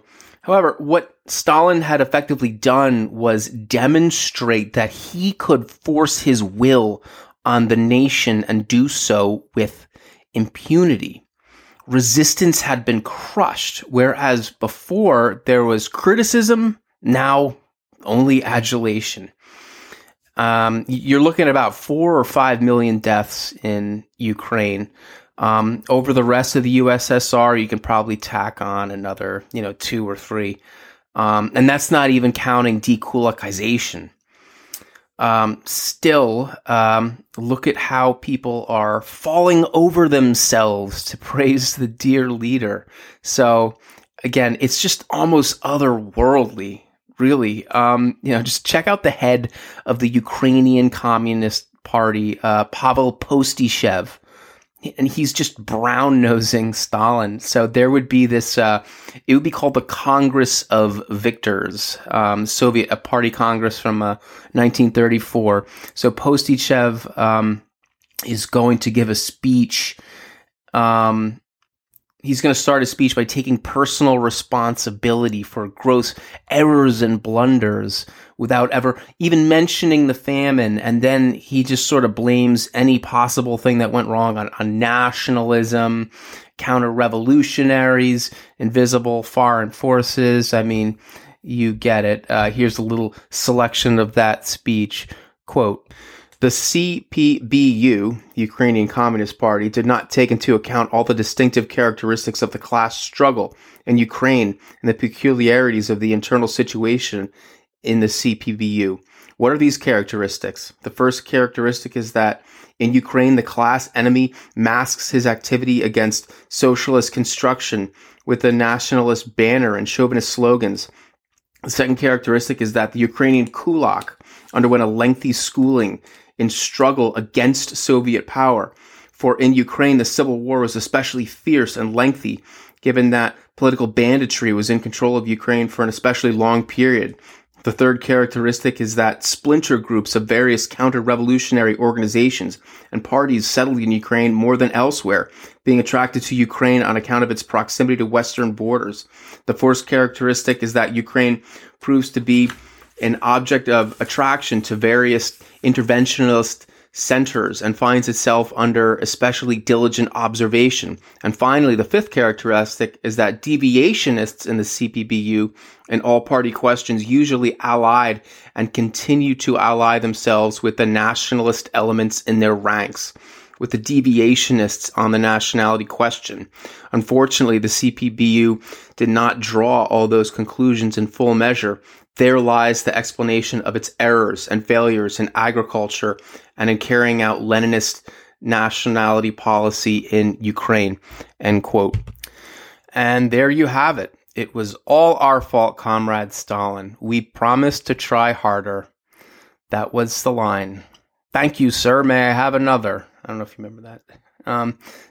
Needless to say, it was not legal to speak of the famine at all in the USSR until the late 1980s. That would be anti-Soviet agitation or fake news or information. Only instead of getting you banned from Twitter or getting a strike on your Facebook, you'd be tossed in a labor camp along with your family, of course, because you can't be too sure with, enemies of the state. As for Pavel Postyshev, do you think his brown-nosing saved him? No, he would be shot in 1938, again, because he was actually, in league with the fascists. Well, not really, but you know how it is. So now you ask yourself, surely people noticed outside the Soviet Union. Surely there were sanctions. Surely it was all over CNN. Well, no, not so much. You see, this was the Great Depression. There were plenty of people that were a little bit down on capitalism. Not only that, but, the Nazis were starting to make some waves over in Germany. And although they had a few supporters here and there, outside of Germany and maybe Italy, well, no, they're not so popular. People just wanted to like this wonderful experiment of social justice going on in Russia. In the halls of power, I mean, not so much. I mean, they had a fix on Stalin there. But in the media, he had a lot of allies. I mean, sure, Stalin might be a little rough around the edges, but the workers' paradise is right around the corner. And, well, he had a no bigger ally than New York Times reporter Walter Duranty. Duranty famously brushed off the millions of deaths in the Gulag with, you have to break a few eggs to make an omelet. I mean, yes, that he's the guy that coined that phrase, and it was in relation to this. He was the New York Times reporter that was sort of like the liaison in Moscow. So Duranty was allowed personal access to Stalin, which was a huge deal. So, I mean, what's the catch? Well, he basically was expected to write nothing but fluff pieces for the progressive New York Times readership back home. And you can still read his stuff. The articles are like right there. Just Google them. It's kind of like when Dennis Rodman visits like North Korea and then, well, wouldn't you know it? Kim Jong-un isn't so bad. He's just misunderstood. So the Soviet Union is a closed place. You can't just poke your dirty capitalist fingers around in there without some special permission. Well, a Welsh reporter by the name of Gareth Jones did just that. So what Jones will do, and this is during like the peak of the famine, he's going to sneak on a train to Kharkov from Moscow, and then 40 miles ahead of Kharkov, he's just going to jump off the train, and then he'll just walk, following the train tracks all the way to Kharkiv. Again, March 1933. This is right when the famine is just about to reach its climax. He'll recount, quote, "I crossed the border from Great Russia into the Ukraine. Everywhere I talked to peasants who walked past, they all had the same story. There is no bread. We haven't had bread for 2 months. A lot are dying. The first village had no more potatoes left, and the store of the buryak, the beetroot, was running out. They all said, the cattle are dying. Nechem kormit. There's nothing to feed them with. We used to feed the world, and now we are hungry. How can we sow when we have so few horses left? How will we be able to work in the fields when we are so weak from want of food?" When I caught up with a bearded peasant who was walking along, his feet were covered with sacking. We started talking. He spoke Ukrainian Russian. I gave him a lump of bread and one of cheese. You couldn't buy that anywhere for 20 rubles. There's just no food. We walked along and talked. Before the war, this was all gold. We had horses and cows and pigs and chicken. Now we are ruined. We are doomed. So he would go on to Kharkov, and it would be the same there. He'd write, quote, "They are cruelly strict now in the factories. If you are absent one day, you are sacked. Get your bread card taken away and cannot get a passport. Life is a nightmare. I cannot go on the train. It kills my nerves. It was more terrible than ever. If you say a word now in the factory, you are dismissed. There is no freedom. Everywhere persecution. Everywhere terror. One man we knew said, 'My brother died, but he still lies there, and we don't know what to do, how to bury him. For there are queues for the burial. There is no hope for the future.'" End quote. So, he's going to make it out of Kharkiv and eventually back to Moscow and then finally out of the USSR. And then he finally goes public with what he saw. I mean, right to the Associated Press. At first, it makes a big splash. There were rumors about what was going on in Ukraine and, but the Soviet government just sort of categorically denied everything. I mean, plus around the world, there was just too much production. I mean, like I said earlier, in the U.S., farmers were being paid not to grow crops. Titles like "Famine Grips Russia," "Millions Dying," "Russian Famine," "As Great as the Starvation of 1921," and "Famine Rules Russia" appeared in newspapers all over the world. A lot of people, they just sort of, are you sure about that? So, I mean, well, how do you think the big media of his day responded? Do you think he got a Pulitzer Prize? A new CNN special contributor, Gareth Jones, right? Nope. The independent fact checkers swatted him down with impunity. The Soviet press accused him of outright lying, but, that we can expect. But the Western media savaged him. And then, of course, his chief accuser, you guessed it, Walter Duranty. In a New York Times article entitled "Russians Hungry but Not Starving," he would write, quote, "There appears from a British source a big scare story in the American press about famine in the Soviet Union, with thousands already dead and millions menaced by death and starvation. Its author is Gareth Jones, who is a former secretary to David Lloyd George, who recently spent 3 weeks in the Soviet Union and reached the conclusion that the country was on the verge of a terrific smash," as he told the writer. Mr. Jones is a man of keen and active mind, and he has taken the trouble to learn Russian, which he speaks with considerable fluency. But the writer thought Mr. Jones's judgment was somewhat hasty and asked him on what it was based. It appeared that he had made a 40-mile walk through villages in the neighborhood of Kharkiv and had found conditions sad. I suggested that was a rather inadequate cross-section of a big country, but nothing could shake his conviction of impending doom. End quote. And that was it. Duranty had like 1 million Twitter followers, and Jones had like 200. And oh Lord, thank God there was no Twitter back then, or poor Gareth Jones would get buried under so many snarky tweets that it would be centuries before archaeologists could unearth his remains. But it gets better. Duranty would win a Pulitzer Prize for his reporting on collectivization and the famine, and it would be his fluff pieces that finally convinced the Roosevelt administration to grant formal recognition to Stalin's USSR. I mean, all the way through World War II, you will have people like Joseph Davies representing the U.S. in Moscow.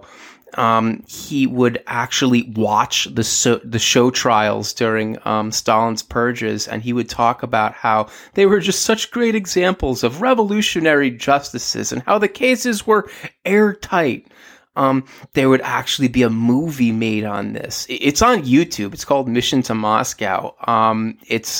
It depicts Stalin as like a super kindly old man. He'll visit a factory and comment on, I saw a guy with a wrench and he turned it the wrong way and it looked like he was doing it on purpose. The whole thing about like the wreckers, he's giving credence to it. Molotov's wife is going to be like a fashion designer. I mean, there's so many ridiculous elements of the movie. I could do a whole episode on it, like by itself. The movie was so ridiculous that they wouldn't allow it to be seen in the Soviet Union because its depictions of the place were so rose-colored that they were afraid the Russian people would think it was a comedy. I swear to God. I mean, it's a piece that makes the Soviet Union, it's supposed to make it look great, but it makes it look so great that the Russians would start laughing at it. So, and there's this other movie that comes out during the period called The North Star. Now, this is during, the war years, right? This movie's, it's released in 1943, and the movie depicts a very idyllic Ukrainian village. It looks like it looks like it'd be in that part of like Disney World where they have like these different stereotypical versions of all the countries. I mean, the place. In one part, they sing this song that goes sort of like this. Sing me not of other towns, the towns that twinkle and shine. Excuse me, but there's no village like mine. And then all these peasants are sitting and they're super happy and on back of like a like a cart. There are just so many songs about how happy everyone is. And then, of course, this is the war, right? Nazis. And of course, even though it's 1943, the Nazis that are invading, they all look like stock characters from like a Quentin Tarantino movie. Hugo Boss uniforms, the captain has a monocle. I mean, the works. These Nazis went as far as to kidnap the town's children and use their blood for transfusion. So they're like literally blood suckers. And I did some actual research on this. There's not a lot of evidence that actually happened, but it was a theme from Soviet propaganda from that time period. So like this American movie is just sort of taking that on, although historians, as a rule, kind of don't think that happened. Well, in this village, the young people join the resistance because, of course, and it just goes on from there. When you're watching this, you have absolutely no clue that a single bad thing happened in these people's lives up until now. No, oh yeah, remember that one time when Stalin forced half our town to starve to death and then Aunt Sally got caught boiling Uncle Frank's liver to stay alive? No, good times, good times. Well, none of that. And that's kind of the story all the way through. Everything about this period, everything that went on, in the Ukraine, but also the rest of the Soviet Union, it's just going to get shoved under the rug. You couldn't talk about it. Well, with one exception. When the Germans did invade in 1941, they made a big deal about the famine. They dug up the mass graves to show everyone. They opened the churches that had been shuttered so memorial services could finally occur. I mean, that's all well and good, but the problem was that when the Germans eventually lost the war and then people, they'd been talking about this famine. I mean, for a little while there, it was public information, but now if you talked about it, now that the Soviets are back in charge, guess what? That means that you are, wait for it, a fascist. Obviously, and yes, even today, there are lots and lots of people in Russia and even here in the West that will use the same line. Putin announced that Ukraine, even now, is controlled by a secret cabal of Hitler worshippers, that he's just coming to denazify the country, right? Of course, bless him. Russia still denies that any of this, the Holodomor, this death by starvation, ever occurred.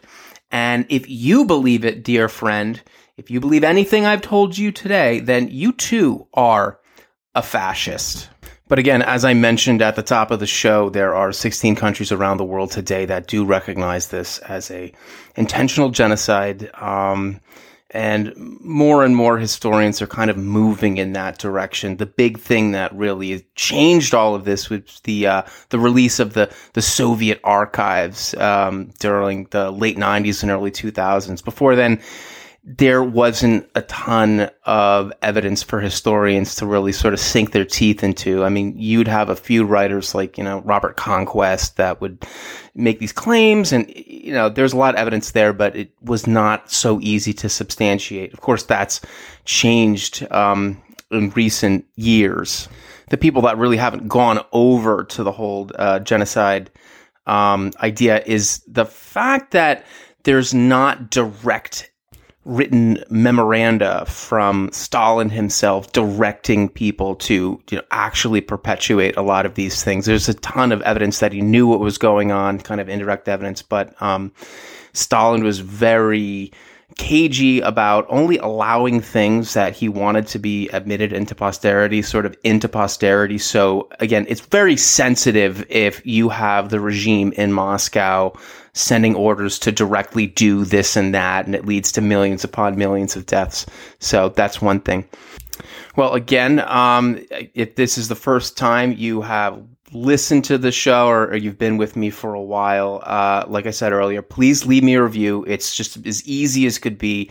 You just scroll down where the episodes are listed, click one of the star buttons, preferably the 5th star. I know. Not many people do it, but please do not leave today before you at least do that. And if you do have time, I would love it if you could just write me a review. Absolutely wonderful. Again, check us out on Twitter at Steven@SavageContinent. Just look up Savage Continent on Facebook. We have a page there too. And just tell people about the show if you found this interesting or enjoyable. This wasn't the easiest episode to write because it is a little bit dark. But then again, this is a show called Savage Continent, so I think you kind of know what you're getting into. Well, anyway, that's it for today. So I shall see you next time on Savage Continent.